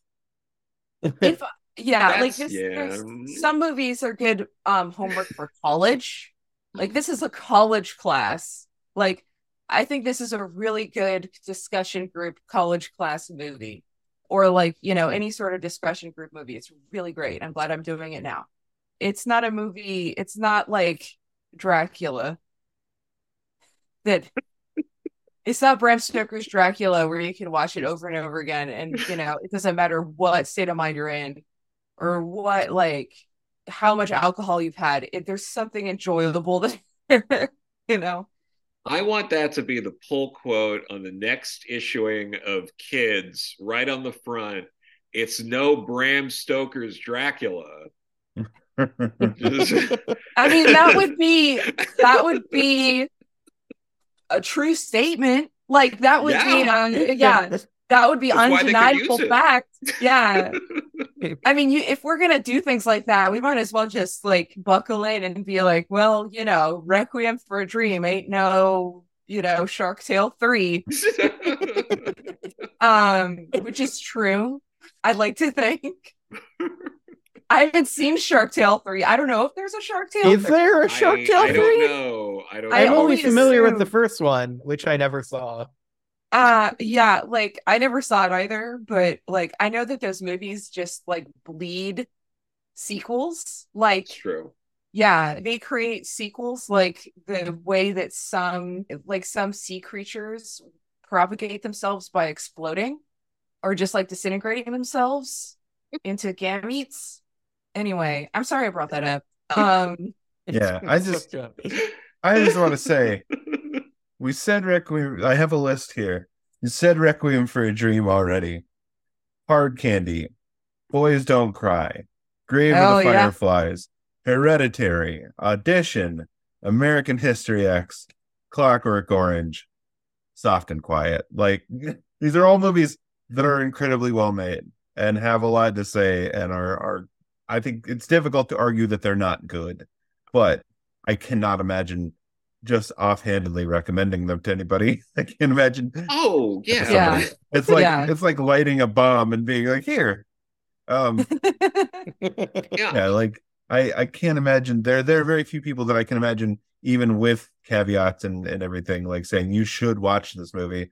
I can imagine saying this is a good movie, you might want to watch it, but not just telling them it's something they need to experience, because it's a rough one. And I do wonder with this movie if there's people like watching this that are like not necessarily seeing themselves, but being like, oh, I had a second grade teacher who was like that. Like oh my God, like maybe, I think maybe I've been indoctrinated by white supremacists, I think there is a good chance of people maybe seeing this and being like, maybe that really racist coworker of mine who says things and does this is maybe I should have a conversation with this person or something like that. And actually, yeah, should report what they say. Yeah, exactly. Yeah, but yeah, this is very much, I feel, I would categorize this as a feel-good movie. Recommend with feel-good movie. Breezy, I'd say it's breezy, but I would say this is a recommend with care. The situations you're recommending this are you are physically in the same room as the person talking about things, and something comes up, or maybe this movie comes up, or movies that are like talking about those specific subjects, and you go, oh, there's this movie, if you haven't seen it yet, or, oh, I saw that movie, and you can feel the person out in person, and there could be a little Q&A. Like, that's a good situation too. This is not really one of those like blanket recommends. I mean, I wouldn't like go on Twitter or Blue Sky or Instagram and be like, I just watch something quiet and totally recommend to anybody. I'm not saying anything after that sentence. Yeah, I mean, like, I was tempted to go on like one of those and just say that I'm watching this and thinking of changing my name, and that was like it. But I also like I posted this on our little group chat, and Ben was like, "Oh, what do you want to change it to?" And I'm like, "Oh no, this has to do with the movie. I'm not actually serious, but sometimes I'm like, maybe I shouldn't be Emily." Like, no, the vast majority of Emily, in fact, maybe the entirety of Emily's I've met in my life have been absolutely lovely people. Thank you. So, I know a lot of good Emilys too, and some of them have changed their name just because there's so many of us. But and some of them have had other reasons, of course. But I'm not worried about. I'm like really deep down, I'm not worried, and neither should you, Emily, out there, who's also like seen this movie and is mortified by the use of your name. Like, it happens to all of us. It comes for all of us. Unless your name is like, well, actually, it will come to all the Sephiroth Kensuke's that are going to be born of my generation and all the kids named Naruto. It'll come back around. There will be a movie about this shitty kid, the shitty bully kid named Naruto, because we've forgotten the original connotation of Naruto. I mean, if humanity lasts that long. I don't think I've seen a fictional villain named Greg in media yet. I think there have been, but it depends on it's very specific to certain genres. I feel like it would have to be in like one of those kind of like yuppie thrillers with Michael Douglas from the 80s or early 90s. Like the words yuppie thriller are so like that really paints a very specific picture. Well, I just saw, I love it. I just saw Fatal Attraction for the first time the other night, and I was shocked because I went into it thinking it would just be like trashy fun at best. Like I never really heard people talk about this movie that much other than just like parodies. But hey, here's like a hot take from 35 years ago. Fatal Attraction, legitimately a really good movie. Like, I am not being facetious at all. We're going off topic here, but I'm just saying. Oh, we are? Yeah. What? I mean, I've been talking about Fatal Attraction this whole time. You know that part, Fatal Attraction, where they were all Nazis, like secret Nazis? The bunny was a Nazi. They had to boil it. Yeah. So do we have other recommendations other than Fatal Attraction? Well, if you want to see more white women being mean, you can watch Mean Girls. No, seriously, though, Mean Girls was great. Don't get me wrong. Like, you should absolutely watch Mean Girls if you haven't.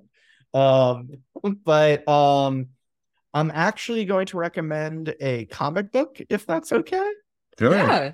Yeah. All media. So I imagine if you've just watched this movie, you might want to explore more about like kind of the history of white supremacy in America, but you also desperately need a palate cleanser. Mm-hmm. What I would recommend to you and to many other people, this is actually something I would recommend to literally everyone. Superman Smashes the Klan by Gene Luen Yang, Gurihiru, and I Jazz Cheng, because it's so just a little background context. There was a Superman story in the 1950s called Superman versus the Clan of the Fiery Cross, which was obviously a KKK analog, but I'm giving the very short version of the story. This story did so much to make the KKK look bad that actually like tangibly hurt the KKK in real life. So this is kind of Gene Yang's retelling of that story. It's still set in the like vaguely the post-war period, but it has some more modern sensibilities. You have Gurihiru, which is just an unstoppable art team, and like it really is the kind of book where I look. I'm not a parent, but I'd imagine, if you have a child who you feel is ready to, learn about hard things like white supremacy and hate and stuff like that, this is a really good book to use to introduce them to that. And again, it's not nearly as dark as this movie. So, you do have, teenagers learning to stop being racist. And it's also just a really great take on a young Superman too. It's pretty much when I reviewed it a couple of years ago for The Beat, called it the best Superman story since All-Star. Yeah, just read it. Will do. Fantastic. Yes. Joe, what have you got? Well, I still think after that, I would still suggest, Dial M for Murder. It's a fun movie about a botched murder. But if you want to see a good movie that you'll never want to watch again, where a white girl gets what's coming to her, I'd also recommend Dancer in the Dark.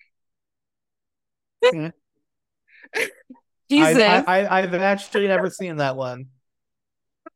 Add that to my list real quick. Oh yeah. Don't forget. Oh. You like musicals? Why don't you try this one? Jesus That's Christ. I'm not serious. Please don't. Yeah. Who, Joe? Coming in hot here. I'm here for it. We're creating a playlist that's like the fundamental opposite of those like try not to laugh YouTube videos. Yeah. It's like, all right, Try now not to that you experience finish up existential Schindler's dread. List, follow it up with Grave of the Fireflies. God. Oof doofa. Okay, so I have recommendations too. Yeah, go for it. One is related and one is not. If you want to see a show, a media thing about white people being really dumb and like insidious with their racism, but in this case, it's a very, very different take. But there's this new show presented to us by A24, and it's called The Curse. I've been meaning to watch that. Yeah, it is like it's about a white couple, a privileged white couple in New Mexico trying to host a reality show that they're calling Flipanthropy. And they are trying to quote unquote help the disadvantaged members of the community. And it's basically like the most, I think it's slightly more cringe than reality television. Actually, it's not as bad to me because it's fiction, and it also has its like surreal elements, which is fun. Music, awesome. But yeah, it's definitely worth a watch. I wouldn't binge it. That comes with that caveat. It does get like very, appetite suppressant in its own ways, but it is a comedy. And it is about how these people are disasters and how they're well-meaning and they just continue to be disasters. And then if you want something that's a palate cleanser from this, I also just recently began Scavenger's Reign, which is a new animated, if you have Max, it's a new animated kind of psychedelic drama show. And it's like, it's basically No Man's Sky and Fantastic Planet, but like this new incredible, crazy, weird show. And I live for it. It's my shit. It's my jam. So that has nothing to do with this, other than it's a good thing to watch that has nothing to do with this. That's like, maybe I want to actually take an edible and forget what just happened and watch, these weird mushrooms do things to people. What's the name of that show again? Scavenger's Reign. Scavenger's Reign. Okay. Yeah, it's a Titmouse production, and I know that they've been doing some cool stuff. So that one is on, I think it's Max exclusive. Okay. Yeah, but it's Max original. Yeah. Well, Ben has Max, so I'll go for after it. This. So yeah, like drugs are optional, especially where you are. I'm not going to say do them, but I will say that you don't really need to with this show because it's just that psychedelic and cool. So good. Enjoy. Let's see. I have been playing a 20-year-old video game that I dearly love. I had never played it before because I didn't have a PlayStation 3 or 4, but now that I have a 5, I've been going back and playing things that I missed. I have been playing Shadow of the Colossus. Yeah. Which is the best video game I think you can make without hiring a writer. It has no story. Those video games, like that and Ico, and like the other one with the Griffin or whatever, like that is the perfect description of the kind of games that studio makes. It's like, this is by artists for artists. Because it's like, basically somebody was like, what if Zelda, but I didn't want to hire somebody to write a story or design dungeons or have other creatures that you have to fight or things that you have to pick up or quests, really. What if it was 100% boss battles? And the boss battles are so well designed because it's just like the entire plot is you're a guy with a sword on a horse that brings a dead and or dying princess, it's a little unclear, somewhere between life and death, to this weird temple. And you're like, hey, I heard if I brought her here that you could bring her back. And this mysterious voice is like, sure, all you have to do is kill these enormous colossuses that live in this valley. There's 16 of them. They're the size of skyscrapers. You don't know what a skyscraper is because you're a little Link type of guy, but you're gonna have to kill these things that are 20 times your height that you literally have to climb just to fight. And like the design is incredible. The controls are a little bit annoying because they're a little simplistic in some places, but like you're not always looking or going quite the direction you want to because they're like, but look how fucking cool this is. And you're like, but I can't see where I'm going. And they're like, yes, but it's hot, right? Like the stuff you're not seeing what you want to see, but the stuff you are seeing looks great, right? Especially for now a 20-year-old video game. It was released in 2005. So I remember playing the demo of that from PlayStation Magazine and really loving it. My memory of it is watching the Adam Sandler film Reign Over Me, where it was used as like a like comparison for like these big problems with like addiction and stuff that he was facing, fighting these giant colossuses. He's playing that game in Reign Over Me. Do you recommend Reign Over Me? What? I don't know. It's been a while since I watched that movie. I remember liking it at the time, but I am a sucker for like any movie that at that point that was like video games are good, actually. I just am still trying to get my head around the fact that there was an Adam Sandler movie that used Shadow of the Colossus in the plot. Yeah, as a metaphor in the plot for other shit he was dealing with. He's trying to beat unstoppable giant colossuses, and they're like decidedly a metaphor for big things he's dealing with. And are they a metaphor for? Dare I ask if they're a metaphor for anything in Soft and Quiet? Video games? No, just your Shadow of the Colossus specifically. Well, I could say some stuff, but I think it would definitely spoil Shadow of the Colossus. Okay, I would love to play it someday. Like, it's one of those demos that I played and I'm still thinking about it today. Yeah, I mean that was the case for me. Is it was like something that I saw and I was like, that looks cool, I'm going to play that. And then like I didn't have a PlayStation for since the PlayStation 2, and so like it's on PlayStation Plus. If you have that, it's free on there. It's one of the games you can play. So like I finally, after working my way through Ghost of Tsushima, I decided that was like the next PlayStation title I was going to take on, and it is really great even 20 years later. So not all games last 20 years. Yeah, it's a real Panzer Dragoon, that one. I actually don't know if Panzer Dragoon lasts. Lasting. But also, I think you need a Saturn for that, which you probably do. Definitely didn't last. Yeah. So I mean, I was struggling over what to recommend because I feel like I don't want to recommend anything that's too closely related to this movie. So it was either that or Fall of the House of Usher, which I just finished with Alicia this last week. But I think we've talked about Fall of the House of Usher already, which is fair. Great and has a phenomenal cast. And oh my god, the cast is fantastic.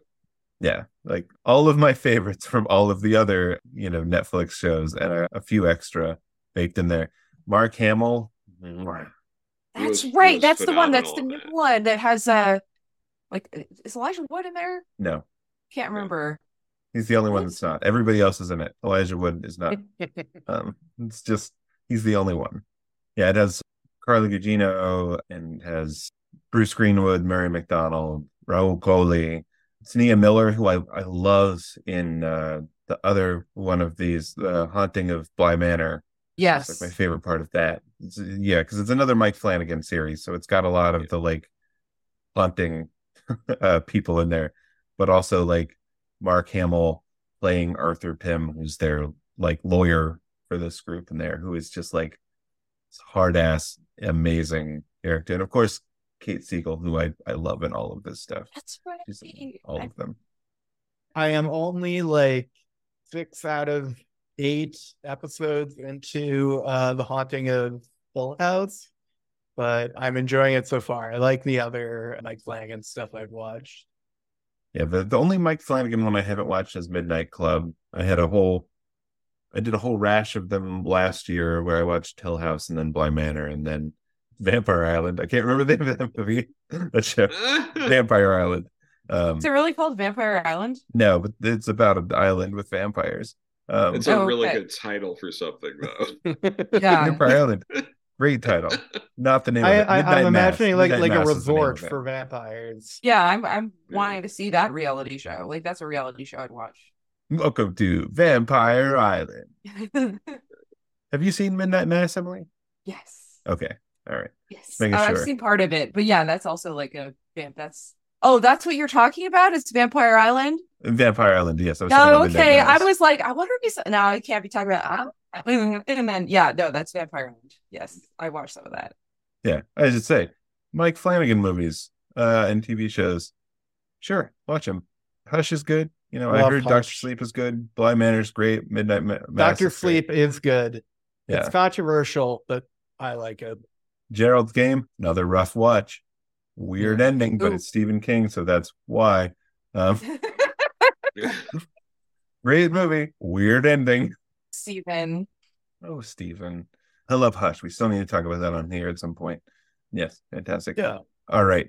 And Craig, do you want to let people know where they can find you online, find out about what you're up to? So I haven't like deleted my Twitter entirely, but I did take it off my phone. So Yeah, it's only a matter of time. I haven't tweeted in like a month. So I'm basically not using it anymore. I also put myself I locked my account. But if you're cool, I mean you can still follow me there. I'm not gonna do anything for a while. The better place to find me is on Blue Sky. I'm like at Greg Silber or something there. And I'm definitely at Greg Silber on Instagram if you want to find me there too. And like I said last time I was here, I can't talk about it yet, but I'm working on a book. There is a publisher. It will happen at some point. Keep it on your radar. It will come out eventually, but I can't talk about it yet. Well, congratulations on the NDA progress there. Thank you. Yeah. Yeah, Yeah. absolutely. And Joe, what about you? Sure. On Twitter and Blue Sky, I'm at Joe Corallo. That's JoeCorallo. And on Instagram, it's at Corallo Joe. And the latest offering for me is the King Arthur and the Knights of Justice YA graphic novel. It's going to be out March 12th, which you can pre-order now through Mad Cave's website. It's through their Maverick imprint. Nice. Fantastic. Yeah. Also, I just went on my Blue Sky, and yes, it is just at GregSilver.bluesky.social. Nice. Yeah. Fantastic. And Emily, what about you? Mega Moss. Twitter, Blue Sky, Tumblr, Nice. Mega_Moss on Instagram, of course, and then the Patreon, which is Mega Moth. But after you go check out Progressively Horrified on Patreon, you can check me out too. And I am Jeremy Whitley on Blue Sky and Tumblr. I'm JRome58 on Twitter and Instagram. I am currently, we have the second volume of School for Extraterrestrial Girls is out now from myself and Jamie Noguchi. It's exciting. We're excited about it. We're working on the third volume already. So we're, hopefully won't be three years in between volumes this time, but our press got bought and there was a pandemic and everything else. So the second one is out. Third one is coming. Also in February, I have my next book with Titan, which I wrote and Megan Wong illustrated, which is it's called The Cold Ever After. It's a queer Arthurian noir action adventure thing. So check that out. It's wild. I don't think it's like anything else that I've written for sure. It's definitely more aimed for grown-ups than anything else I've had come out. And if if you're looking for something else, there's still got Pony comics coming out. As for the podcast, you can find us online at any number of places, including progressivelyhorrified.transistor.fm, on Twitter at Prog Horror Pod. You can find us on our Patreon, where you can help us out and it'll help us make more shows. We'd also love for you to rate and review us. Even if you can't afford to do Patreon, you don't want to do Patreon, we would love just to take the time to rate and review us so other people can find the podcast and we can get more people in here so we can make more stuff. We appreciate it. I do want to again thank Greg and Joe for joining us, guys. This was a great time, even if not such a fun movie. Yeah, thank you. Thank you. It was amusing watching us all try to add some levity to this. Yeah. Good job, team. We did it. Yeah. I quoted about Sesame Street, so yeah, there you go. But yeah, so go watch Requiem for a Dream after. I didn't say that. just making that clear. I mean, throw Clockwork Orange on while you're at it. Maybe little boys don't cry. Sure. I was one of those freaks in high school that did recommend Clockwork Orange to people. So I'm gonna go to jail. I'll see you guys later. And thank you, as always, to all of you for listening. And until next time, stay horrified.